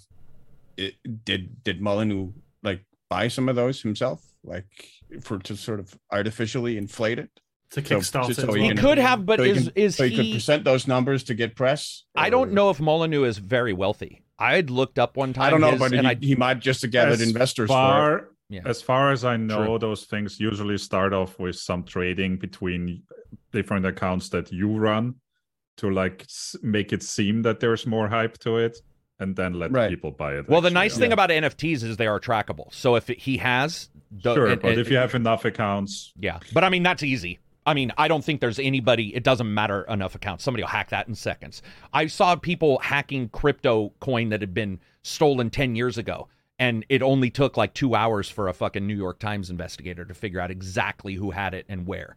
So I don't think Peter would get away with it. Well, true. I don't think that most of the people buying that shit look at any of that data. No, what I'm saying is I think that if Peter had done it, we would have heard about it. I think somebody would have investigated because they're after Peter. Okay. You know, yeah. I just think that, you know, somebody's looking like Logan Paul's shit that's gone on right now. That's also, I mean, it really just, to me, because it isn't out yet, Legacy. Like, it was supposed to release last year, and it's starting to really feel like GOTUS again for me. To an extent. Yeah, I mean, and like looking at mobile, I do. There's some mobile games I really like, all that kind of stuff. Mobile's just a different beast, man. People, the money that's spent on mobile, and how it's spent is just a different. That's why I think Apple's smart in that way, where if you tie their VR device into mobile games as well as all this, they could end up seeing it's paying for itself, because it's like, you know, even one game could pay 30% of everything that's bought via that. So that's true. That is the best market to be in. Yeah, just be the vendor. Yeah, I mean, it's a smart move on their part, which might also be why they're, you know, just going to make sure that if you want to talk about a top tier device, that's the device. But that's even when they don't have a top tier device, Apple, you know, fans will buy it. Like that's, and then mobile on top of that, if they figure out a way to merge mobile into VR and all that kind of stuff, you're talking about crazy amounts of money from the smallest, blandest, terriblest thing. Like I've looked at some of these mobile games where I'm like, what the fuck? This is terrible. And they're like at, you know, 60,000 download, or 60 million downloads. And I'm just like, all right, someone somewhere. And even if 1% how much money of did them, Candy Crush make? Yeah, billions. And Genshin Impact. Genshin Impact. Imagine if they say we're the only version of VR Genshin Impact. It's like, you just made your money back, right? Yeah. Yep. A huge part of the reason Microsoft wants Activision, a bit of that King money coming in. And you know that Microsoft themselves, any company is looking at mobile, including Microsoft with their store. You know, they're all trying to figure out a way to get into the mobile. And what's interesting is a Reddit post by a mobile developer that was talking about how purchases are done. One of the things he had stated was how the first purchase is always the best deal humanly possible, because on the cell phones, if you say that purchase is acceptable, all other purchases do not require to be authorized as that big EU. Yeah, that's why it's often lower. Like you make like a special you get that amazing deal, and then from that point on, it's 99 cents. Not just that, but because they want to rope you in to get you to start spending. Yeah. But then it's an extra bonus that then the hurdle of the authorization process. Yeah, because the authorization process is opposite on consoles, where they have to warn you each time and have the big fucking scroll down. It's mobile's a weird world, man. I can't understand it. I have like no real clue on how it works, but it seems to work very well. It does. I want a part of that mobile. I need to put the ACG podcast special podcasts on like an Android device and be like, you know, it's 1 cent. I mean, 1 cent at 20,000, you know, views on the first day. Yeah. Not doing too bad. Not bad. Speaking of not bad, Cyberpunk 2077 class action lawsuit settled for $1.85 million. I'm sure to them that is absolutely shut up money. $1.87 million is nothing to CDPR. So they got out of their class action and they can move on for that. We got their DLC coming, this next month? Right? Phantom Patriots of the Phantom's Liberty or whatever release, but certainly this year, the first half of this year, I think. And did you guys see? Didn't they have another DLC, Edge Runners? No, that's the TV series. That was just the series. Yeah. Did you guys also? They were talking. They won the Steam Award for Labor of Love. Did you guys see that? Yes. Mm-hmm. And then did you guys see Hitman VR won for VR game on PC VR, which by the way is that is, I can't even describe to you. Turning that off is better than playing Hitman VR. It is, and if you go look at the reviews, they're terrible. It is mind-numbing that one PC It does VR. feel like a trolling joke. That feels like a trolling joke, yeah. But by the way, sorry, real quick, because hit by 3 indeed. Okay, So Silver was saying, I know it was a show, I watched it, but it was also a content patch that they released.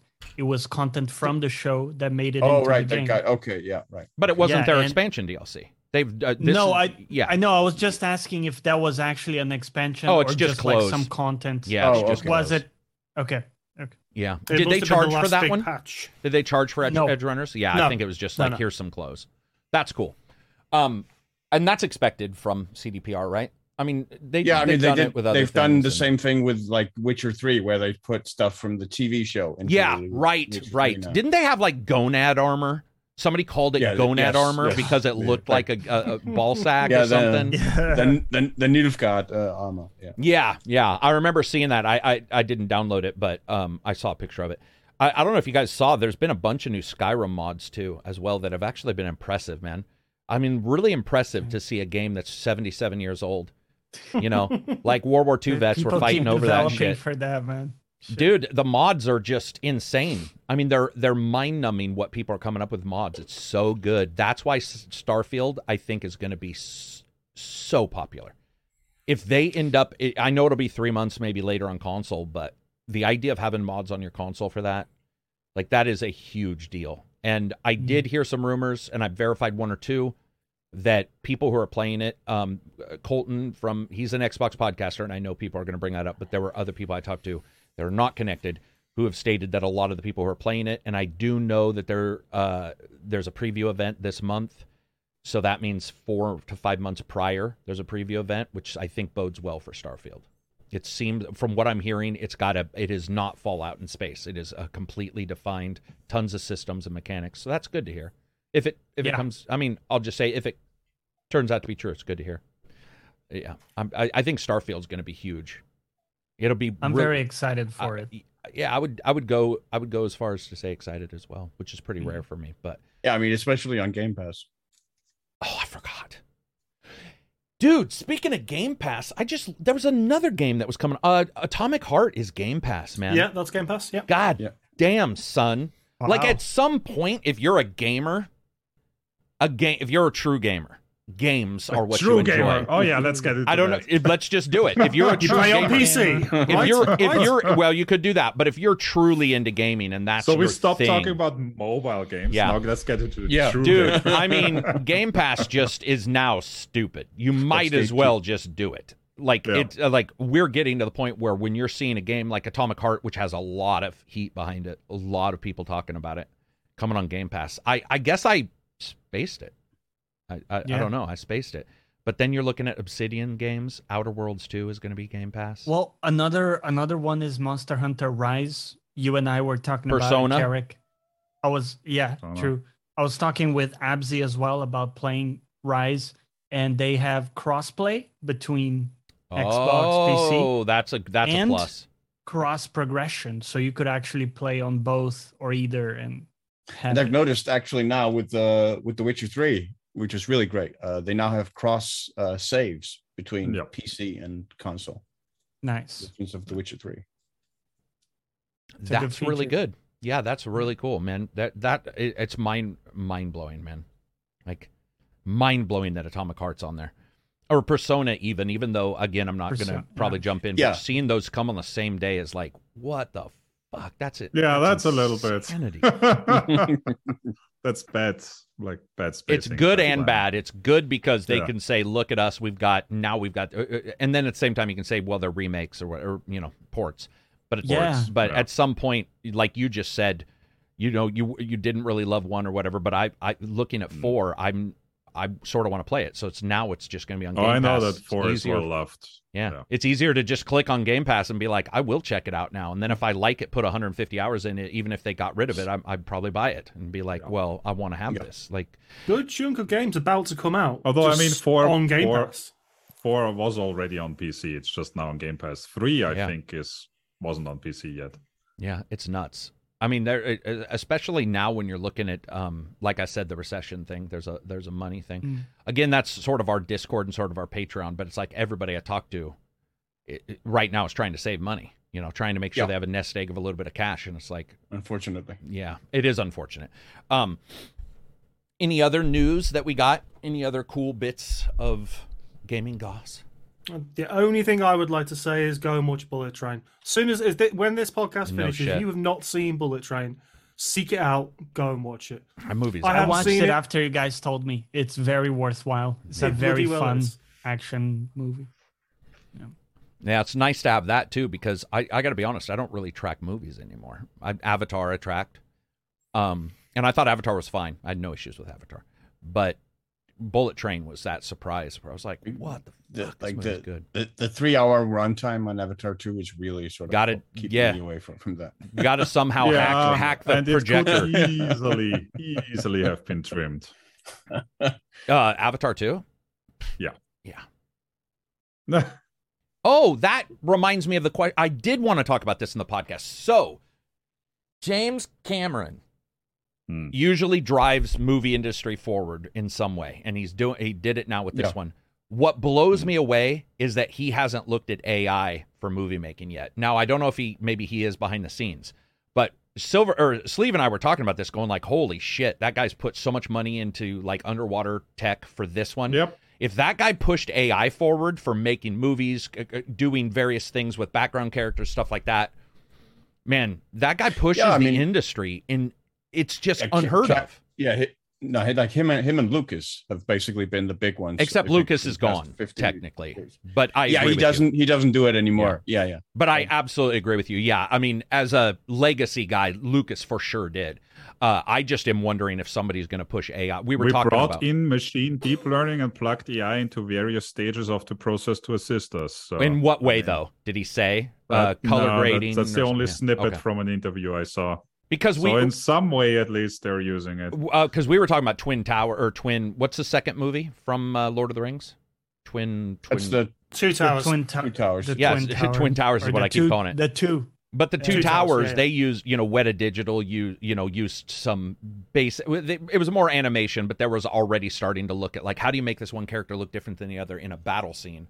Man, we're going to see movies that are just nuts. The only snippet is, like, we used the AI not to take place of the actors at all, but actually to be more truthful to what they had done. So I think I actually know what this is. Color correction or something. Correction and their faces. I'm almost 100% sure he said that they used something with AI so that when the actor emoted, it could mend things that maybe were missing from the camera's film. You know what I mean? Like smooth it, make it look better, whatever. Which, by the way, I don't think it looks better. I wasn't a fan of the FPS in that movie. There were some weird issues with that movie. It's not as bad as that Lord of the Rings at 48 FPS or whatever. That looked like a soap opera for $4. Yeah.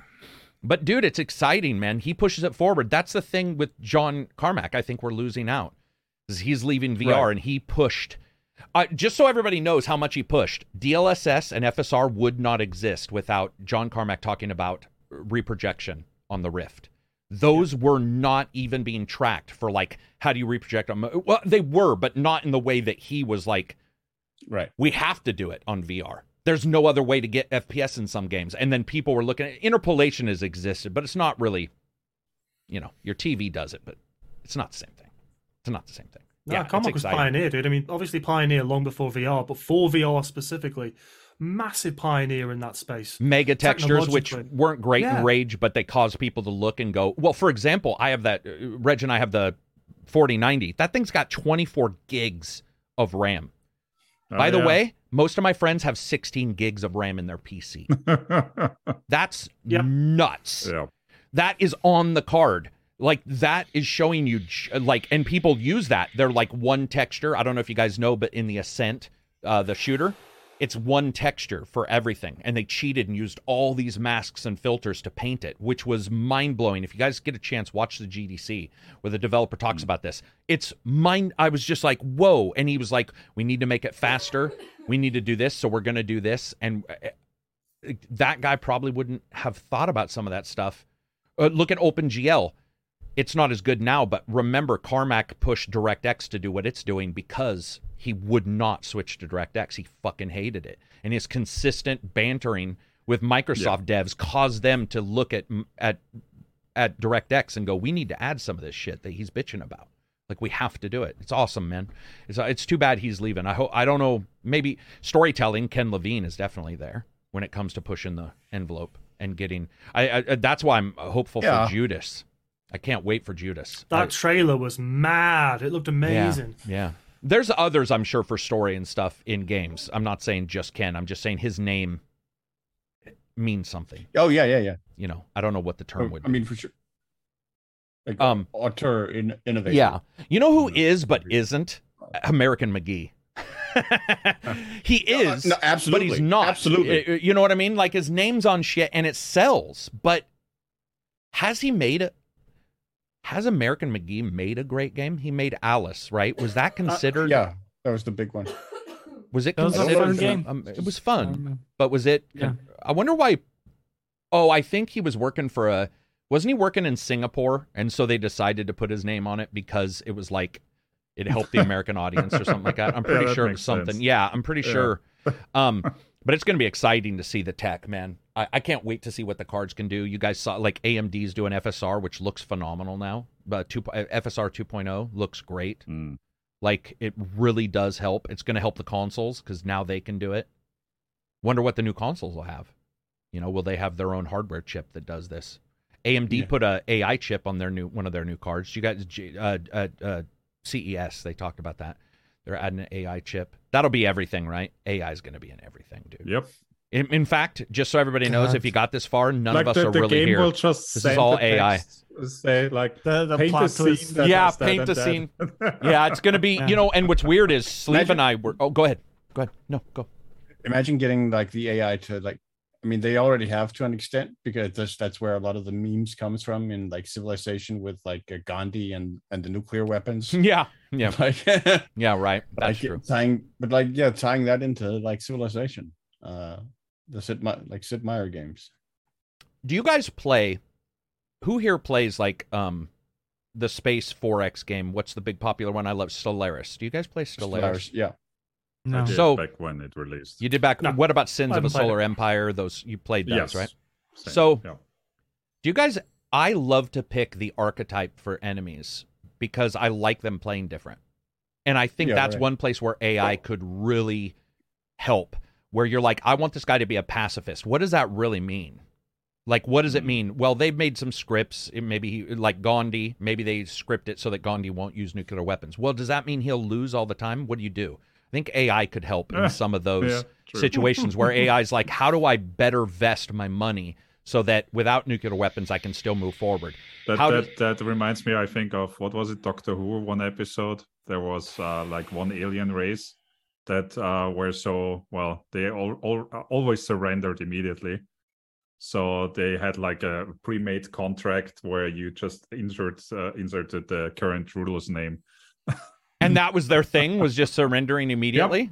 Yep. Immediately surrendered. Well, I'm sure like the neutral planet in Futurama. I'm sure, I'm sure Silver knows this, but if you follow old military doctrine, there was a ton of different ways where surrender would be on purpose to slow down the invading forces, where they'd be like, okay, we want you to have a prisoner, because a prisoner takes, I think there used to be 3 people for every prisoner, like 3 people needed. You can also, like, it's additional problem on the, like, supply lines. That's what I mean. Like that. Yeah, exactly. So I would love to see AI in a Stellaris game look at that and go, okay, what do we do? Like, how do we do this pacifist? There has to be a way. And I would love to see because I pick the archetypes all the time in all those games. I'm like, I want a diplomat. I want a guy who's really aggressive. I want a guy to sort of see how the game plays. I could see AI fixing that. I would also love to see AI fixing bugs. And I don't know how you would do that, but what I mean is, like, you know how we found out with the PS3 you never wanted, ever wanted a Bethesda game on a PS3 because of the memory issues? Right. I think AI could possibly test that and go, what is causing the memory? You know, like what, like go in there and look at every bit and not just be an Excel spreadsheet. Basically set AI routines forcing it. Basically, do the QA. Do the QA, but also what Reg was talking about with Avatar. So Avatar needed snipping, right? The last 25 minutes of Avatar, you're like, what are we fucking doing? It's like the Hobbit's quitting for 45 minutes. Even when the credits start scrolling, like even the animations for just that is probably the budget of a whole movie. Right. Oh, so yeah. What if AI was able to snip memory and go, oh, you know, because we already have hypervisors where they're looking at the game and going, oh, this blah, blah, blah. I would love for an AI to say, hey, there's some gaps here. Like there are some how do you better compress a texture so that you can still, which we see all the time with mods. Oh yeah, I mean they are using AI, for example, for better audio compression. Dude, the one I showed you guys, I don't know if you were here or if it was in chat, but I was showing the guys the Google one that took the like 120-bit sample and took it to 6 kilobits. Now you could hear it, but they were just trying to give you an example of what they can do. The Facebook one, I don't know. Yeah, sorry, it was Facebook. It was Facebook. You're right. Yeah, I would. You know why I brought it up? Because Assassin's Creed Valhalla's got all those issues, and I would love for somebody to unpack the sound in Assassin's Creed Valhalla and say remove the. Legion's got it, by the way. Legion's voices sound like somebody's talking after smoking, and you're just every voice sounds modulated just a little bit. Yeah, dude, that's where I don't want them to replace anything. I want them to say people don't have the mental facilities. No one has the mental facilities to look at what some of these AI systems look at. So let's have them, do these things. Optimize games, man. Like culling, for example, the big thing Starfield game or creative engines aren't good at, or the creation engine, which is like making sure you're not drawing all this shit. How do you figure out what a human may look at?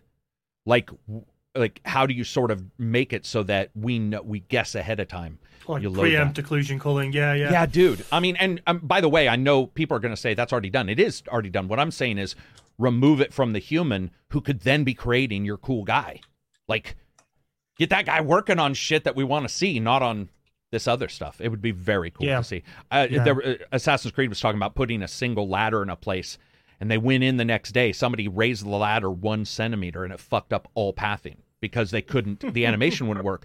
I'm like, have the AI go, look and run it, which they do in Assassin's Creed. They do have a midnight thing where they run it when nobody's there, and it like checks and teleports. That's also basic. You sometimes see stuff like just missing object that are hovering in the air. Yeah, right. Someone forgot to move back down, something like that. Or CDPR does this in Cyberpunk. A guy will be sitting on the corner and he's not on the corner.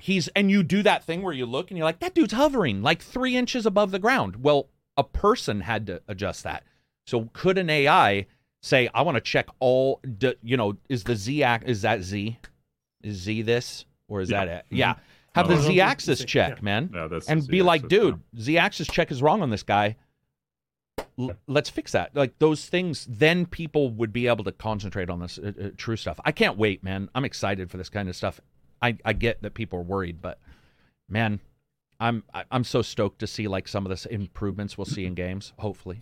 On the other hand, like that would also obfuscate a lot of like sort of changes to like, because that's one of the things I often miss in like patch notes, that they aren't detailed enough, and they often omit like a ton of stuff that you then notice, hey, wait, isn't this different? But this change isn't noted in the patch notes. Hopefully the AI could say we fixed these. I mean, I get what you're saying. Yeah, right. Sometimes you'll see fix 200 NPCs limp or whatever, and you're like, what? Oftentimes there won't even be a note at all after a change. Yeah, like they'll just change something without saying anything. But then what would AI switch on that then? Because you were saying you wouldn't want to see something go away, but if it's already missing, what would we not? No, it's not that I wouldn't want to see something go away. It's that I would like there to be clarity about the changes that happen. Gotcha. So like if an AI was like consistently changing, like fixing itself, as it were, then I wouldn't know, these aspects are changing or whatnot. But is it important? And that would bother me. It would be to me. Yeah. But if they're not putting it in already, why would that bother? If you just want more detailed patch notes, I think. That's exactly what I want. Yeah. That's exactly what I want. I got more detailed patch. Yeah, no, I get you. I want more transparency on that. Yeah. Get the AI to write the patch notes. That's exactly what I was just going to say, Silver. I was going to say what Sleeve said. Just have the AI track all the people and then sort of have it categorize. Maybe make it create like a change log or something. Yeah. Like that could maybe be. Yeah, that would be awesome. I mean, I think all these things are cool because here's what I'm hoping for, and this is no lie. And artists, I love you guys. I love choice of games. And the problem with choice of games is that art costs so much, and Lone Wolf and fantasy. There was the fighting fantasy games by Steve Jackson. You would turn, and about every 4 pages would be art because it cost a lot. I don't want that to go away. Still get a person to do it, But the occasional foot art or like, some maybe a monster that you're not going to pay somebody for, I would love to see a Choice of Games that was a graphic novel. Like, I want to see a comic book that has all the choices a Choice of Game has. But if AI can do that and you don't have the money, meaning you're not replacing somebody, I am for that. I fully am for that, because then the person could sell more copies of their game. And then maybe they could. Like, if you told me there was 2 Choice of Games and one had no art, which most don't. Most have like the cover. Yes. Yeah, maybe some. Imagine a Choice of Game where they're like, hey, same thing, 500,000 words. But there's art. Like, I'm going to tell you right now, I'd be buying it. I don't know. I know a lot of people hate that idea, but I mean, yeah, but it also depends on, maybe the art then starts to like too closely resemble the art of like a specific artist or something. We talked about that. That's for sure, dude. Sid Mead, I love Sid Mead. He created Mass Effect's look, and then I went into Midjourney, and they did do wrong. We did talk about this because I had thought about it, but not really triggered it, that since they scraped the internet without asking, what we were talking about is, do the estates of Sid Mead have the ability to say, remove Sid Mead's art style from Midjourney? It's out there, though, unfortunately. It's already on, like Reg is running, not Midjourney, but you were running something on your computer, right? Stable Diffusion locally, for example. It's already local. So that's the problem, too, is it's the cat's out of the bag. Yeah, we said it before. It's out there. You're not going to, look, if you cannot find a way, and I get it with art, it's in particular, or music, or musicians and stuff like that. Yeah, it's their individual thing that they've created by hand, their imagination, their creativity. But you need to be able to learn to use AI as almost an intermediary. We talked about using it as a base level to create like a collage of designs, or to do the stuff which is less important in the art of a game. And then the artists you do have can focus on it, finesse what the AI has done, but then also create original pieces which are the most important elements of the aesthetic. Do you guys want to see AI in fighting games and stuff? Because I would also like to see... You know how you can turn the aggressiveness up in some fighting games? It's not super popular, but I would like to see those kind of things fixed as well. I would like to see, I don't know, there's just a lot of stuff. I guess I don't even know how to guess what I want to see, but I do want to see AI help humans fix some of their games.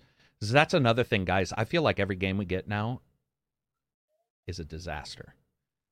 I mean, I think CD Projekt Red pointed it out. With the amount of money they had, they couldn't get Cyberpunk even working on their PS4. Or their consoles. So it's like, would AI have been able to say, hey, here's your memory issues? I know they're running their own things, but guys, there's a lot of games that are coming out now. Pathfinder, Righteous, whatever. There should be somebody saying, how do we bloat a save game to the point of corruption? Well, it's this. Those kind of things I would love to see fixed, because, guys, I feel like every game we buy, all we talk about is the bugs. But that Pathfinder, for example, is something where I think having an AI run through it 100,000 times, however often, they would have found a good bunch of those. I believe so as well. And your game, your other game, Wasteland. Also because there was a lot of like just missing stuff in that game, like missing text descriptions or missing skills. Oh, true. Yeah, true. Yeah, dude, I'm excited for this kind of stuff because I see, is she dying, Sleeve? I can hear your girlfriend. Is she like absolutely stroking? No, Kerry's okay. She's just a little bit ill at the minute, that's all. She's fine. She's fine. On the floor it's blood when she coughs, but only if she coughs really hard. So I think she's pretty good. No, it's what, 12-hour days, and it's absolute shit weather outside, does to you. Is it crappy where you guys are? Yeah, it's been raining for days. Yeah, it's January. It's January. So it's like typical cold rains. January, wet, horrible weather, yeah. Speaking of that, let's move on to closing this up. Do we have any like personal stuff that's going on? Anybody doing any cool projects or cooking anything new? Any new foods that they're experimenting with? Watching a new film with Silver on Sunday. What movie? Waiting to watch. Martin McDonagh's new film called The Banshees of Inisherin, with Colin Farrell and Brendan Gleeson. Oh, really? Those are two big actors. They've worked together. Yeah, they worked together in McDonough's previous. Yeah, okay. I was like, I film, absolutely know they worked together. In Bruges. In Bruges, yeah, they've worked together, and the dialogue, they often bounce off each other really, really well. They work so well together in Bruges. That's awesome, too, because there's such a difference in age. there, and like I like the idea of those guys, sort of becoming a team on those kind of things. Do you think people have an issue with them being in a different movie by the same director as different characters, and they get like where they find it less? No, okay. Do you get what I was saying? Where somebody's like, well, they just did that, What about you, Johnny? Any music? Any amazing things you're doing? Well, music just for fun for now. I'm not working on wow any us, man. album Wow right us. Wow us. Well, I have been working on slow cooking. I've been practicing some different techniques for slow cooking. You mean you're actively going out of your way to take longer to make something? So the art of slow cooking, dude, is that you take a cheap cut of meat. Yeah. So for example, pork belly. If you were to make that normally, it'd be like too tough. You wouldn't be like, it wouldn't be great. But you slow cook it, for example, and then you also get, if you have skin on, you can make that then really crusty. Is that how you say it? Like crunchy at the top. Mm-hmm. So it's like pork rinds at the top, and then really soft. You had me meat. at pork rinds, bro. You had me at pork rinds. Yeah. Or the other thing as well, you can do like braising. So you take, you sear the meat initially, but then you let it simmer in the water for like 2-3 hours, and then it becomes super soft. And it also generates this like rich stock. You can have potatoes, vegetables in there. And the awesome thing is really easy to prepare. It takes a long time to actually cook, but you just throw a bunch of stuff in there. You leave it for 2-3 hours. Keep an eye on it. But Reg, counterpoint. Yeah.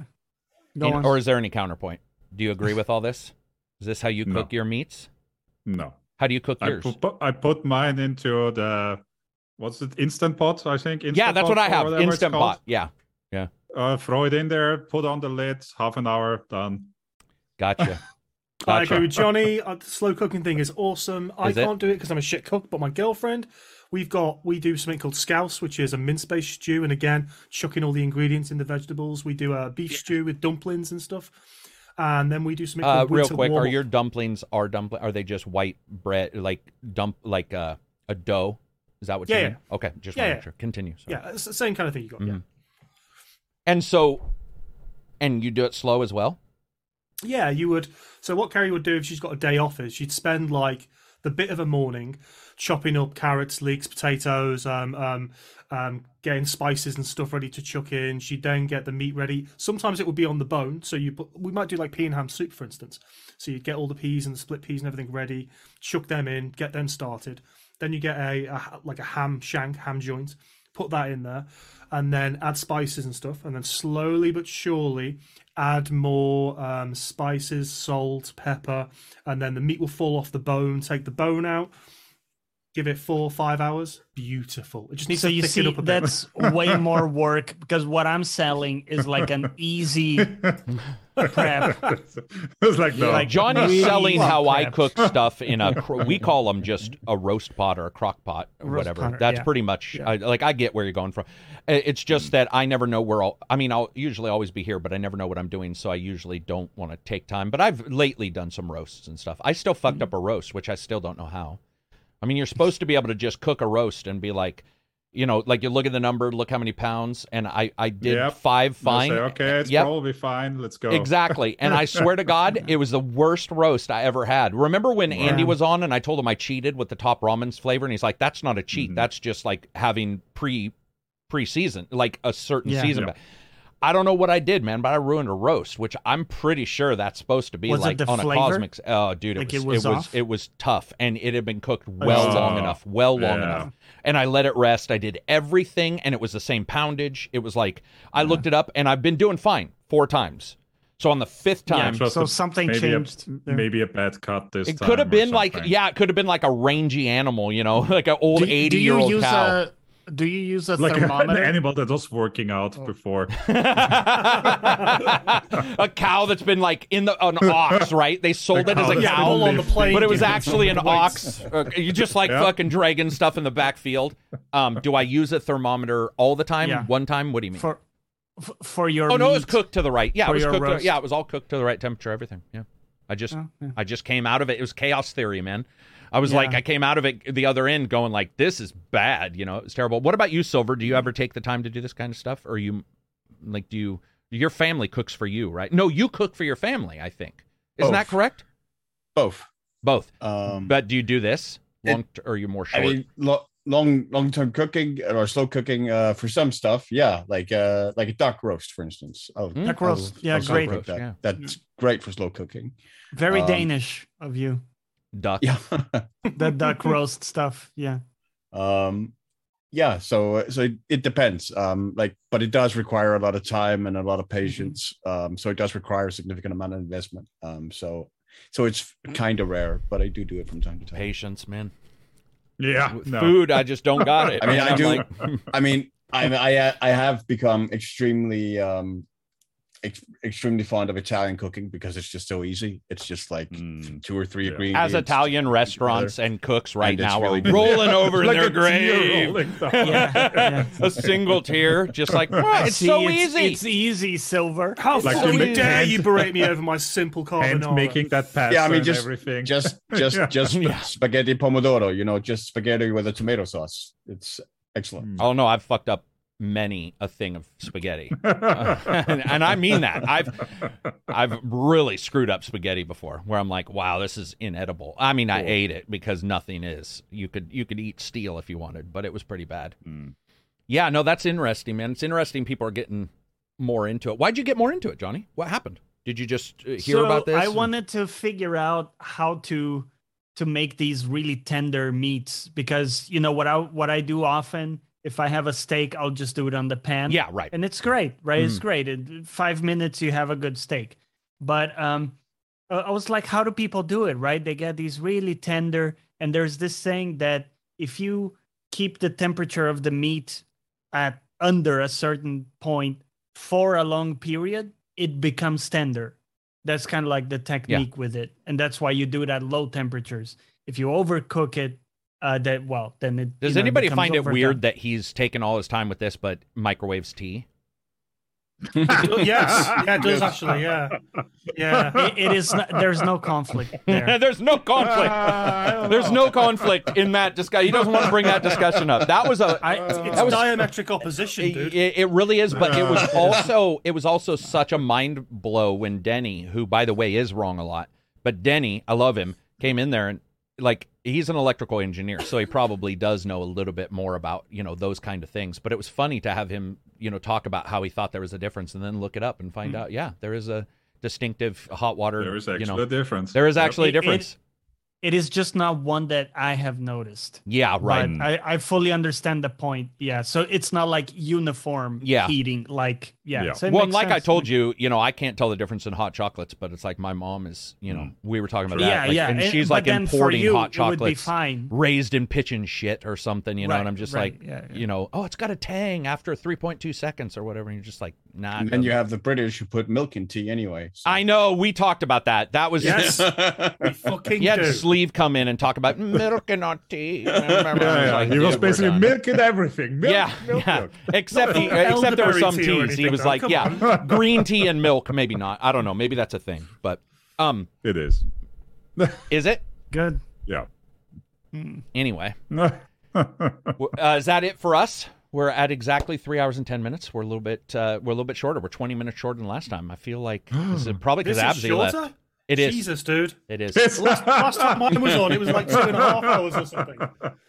Just getting longer and longer. Dude, they have, especially because we added talking about foods, and then we have 6 people. Or 5 now, but you got each person has their say and stuff. But it's funny every time I mention this, the people watching goes the longevity of somebody watching goes up. I got something that's also slow. That's I printing useless stuff on my new 3D printer. Now did you paint that, or is that with 3 colors? That is printed like in these colors. That's pretty fucking sweet. So you didn't paint it at all. That's printed that. That is actually the material colors. That's the new printer, right? The brand new 3D printer. It's still missing. I need to glue it together because the button here is supposed to have a spring so you can open it up and stuff. Like, does the button actually work? Is it an actual button you can press? Yes, it is. Can you print me a 1490, printing out please? 40K miniatures and earn a bunch. I know, Silver. That's actually what dude. That's what I was just gonna say. Is that 3D printing still has some issues, obviously, but it seems like as things go forward, 3D printing is going to be absolutely insane. Like it's already sort of insane, but the lack of really good color mixing and stuff is still slightly shady. But it's going to be awesome. What were you saying? Sorry, Johnny. Well, I was just curious. Is there a difference between painting yourself? So if you were to print it in all white and then paint it yourself, wouldn't that yield an even better result? Yes, now. Not if I was the one painting. Not if Silver was painting, or if I was painting. So right now, yes. Right now, yes. Yeah. But it's more work. And you have the artist's skill, or in my case, non-artist skill. But admittedly, I have some really good paintings, but I suck at it still compared to those. I've painted for a long time. But dude, what I'm saying, that you're just hit on what I'm saying. What I'm saying is, once they figure out a cheaper version, because they already exist, but a cheap version where you get melded colors, the sky's the limit on what 3D printed controllers. I am getting an add-on for my printer in like half a year because it was a Kickstarter printer. Oh, gotcha. Yeah, that add-on is still being produced. For 6-color printing at least, so I will have automatic. So in one print, you can 6 different colors, which that's not a small number of in colors. The model, then I can select which color, which piece I want to print in which color, and then say go. So that you guys know, if you're painting a miniature, yes, the artistes might use 12 or 13 or 14 colors, but 6 is incredibly high because that means you could do shading. Another gradient of shading, another gradient of shading, and then do armor, and then the lace side of the armor and a face. That might have been 7. But 6, you could easily figure out to do shading at minimum. And shading is, by the way, if you're painting, it's like if you are good at washes, which is where that shade gets into the cracks of a miniature, you can make a shit miniature look really good. And I found a cheap way to do this. You buy Minwax, and you get a pre-painted cheap miniature, you dip it in Minwax and spin it on a drill. And the wash, the Minwax, the darker Minwax goes into the creases. So you can buy really cheap miniatures, make them look pretty good. That's a cheap way of doing it. But when you get good 3D printers, man, it's going to be imagine playing war games with your friends and you're like, hey, I don't have the money to pay. By comparison, guess what? I did. Yeah. Go on. Sorry. Continue. Okay. I was just going to say. Oh my God! One of you guys go. Reg first, then Johnny. Go, Reg. Go, Reg. Go. Okay. Cheers. I did have an Endo 3 before, like another 3D printer, but that was one that required quite a bit of assembly for one, and it was so fiddly that I basically never used it after the first couple of weeks. Failed print. It wouldn't stick, and it failed, and No, it required a lot of adjustment every time before it got going again. Yeah. So that's why I stopped using it. This one so far, though, I did like one auto leveling, and since then it's been good. Great. So that alone is already worth it. A huge step up. What were you going to say, Johnny? Well, just to go back full circle, imagine just driven by AI. You just say, do what you described with the little like variations or whatever. And you just have like an option in the print that says do that. And it figures out how to. And detail, right? Because detail, the level of detail intricacies are pretty okay, but they're still pretty rough when you get them. They're not really detailed as much as I would like. And so we have 1 or 2 steps before even that. And then also the support print. So when you print, they have a lot of... The support print is terrible. And it's a waste, by the way, because you're clipping the supports out. So when they figure out a way to print... So for example, this one, just like this one piece, it was printed like this on the floor. And that means that the whole area here was filled with plastic that I hope to break out because that was the support. Exactly. So that'll be a huge money saver. Go ahead, Silver. I just, to the note about telling the AI or just like uploading a photograph of like a miniature already painted and just get the AI to like read the picture and say, you want it painted in this particular way. Do you guys? Have you seen? Dogman, dude, it's coming. The Blender, for example, has a plugin now where you can select a 3D model and generate a texture right onto it with AI. Dude, that's kind of what I was suggesting. But for 3D printing. for So 3D printing. here's the other thing about that. I honestly have to say, of all the technical wizardry we've seen in 20 years, if you ignore AI, photogrammetry has to be number one.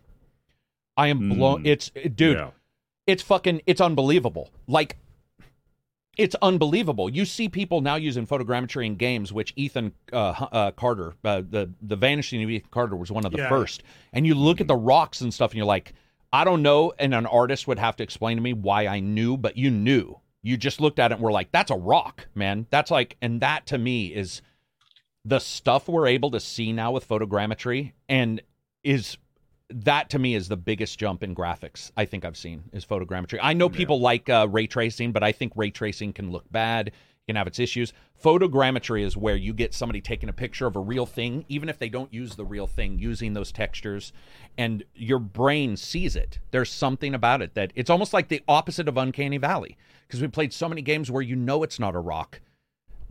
Obsidian and Bethesda, they're terrible textures, right? And then you get somebody who does photogrammetry. I believe Star Wars Battlefront 2 did it for their rocks in the desert on Tatooine and stuff, and you see it and you're like, that's a fucking rock. Microsoft Flight Sim, dude. I mean, that was the one I was about to. Microsoft, yeah. Dude, it's awesome. That's a huge boon to me. I didn't know Blender had that, but photogrammetry is now. I mean, isn't Apple phones have full photogram? Or no, maybe it's just Blender, but I think someone has it. Some of the Apple devices have LiDAR sensors. That stuff. So you can 3D scan just objects. Dick pics. Of course, 3D dick it was going there. What if you say, test out my junk?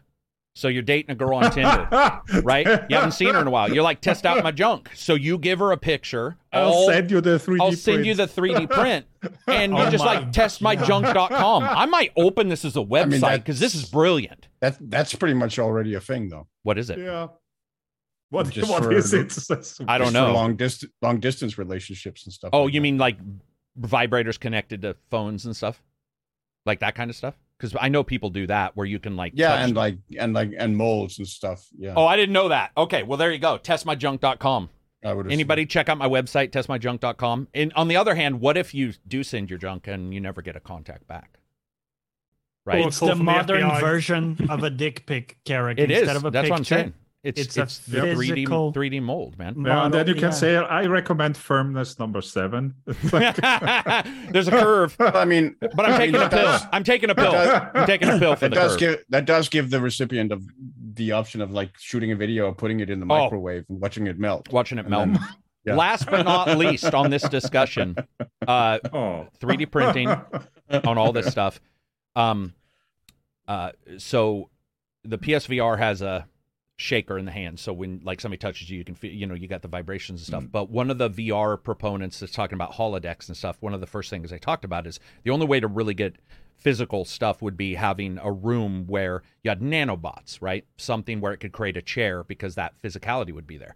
But what I see in the future, at the very minimum, is using like 3D printers to print out a gun to hold your controllers, which we already have. We already have those where you can hold that fake gun. But it does seem to me like at some point in the future, if 3D printers are super fast, imagine being able to, I mean, this would be Labo, this would be Nintendo misusing this. But there's a lot of things you could do with props if you wanted. I guess that'd be expensive though. But it feels to me like 3D printers at some point are going to be so fast that, I mean, imagine what you could print out. Or Skylanders where you print, well, Skylanders did let you print your own Skylander. I have one. So there's that already. What was that called? Toys to Life? Isn't that what Skylanders was called? Yeah. There's a lot of different things you could do. That also what is really it? The Hero Builder or something where you can also get your 3D printing files. Hero Forge, yeah. I use Hero. I bought a lot from Hero Forge. They're a tremendous company. Yeah, man. Test my junk. That'll be it for us. 3 hours, 20 minutes in, we ended with Test My Junk. That's the way it goes. Thank you, everybody, for listening this far. Ending. You could hashtag Test My Junk on Twitter. I would love for you guys to hashtag that. Hashtag it in the Discord if you're there, Patreon, whatever. I'm sure some people are going to hashtag that. That'll be it for us. True. You can also refuse. True. You can also refuse to do any of this. It's up to you. Yeah, you could also say hashtag I will not test your junk. I would be okay with that. Anyway, that'll be it for us. Peace out, everybody. Thank you for watching and listening. Oh, Johnny, what are you streaming tomorrow? I am streaming Wolf Among Us tomorrow. Starting? I've been doing some Telltale stuff. Will this be episode 1? Will this be Johnny Play episode 1? Okay, great. Yeah. It's really Check cool. out his channel. Peace out. Oh, Johnny Plays Live. Wait, Reg, you said cool? Or did you have something bad? I That was only me. said cool. That'll be it for us. Good game. Both of us. Peace out.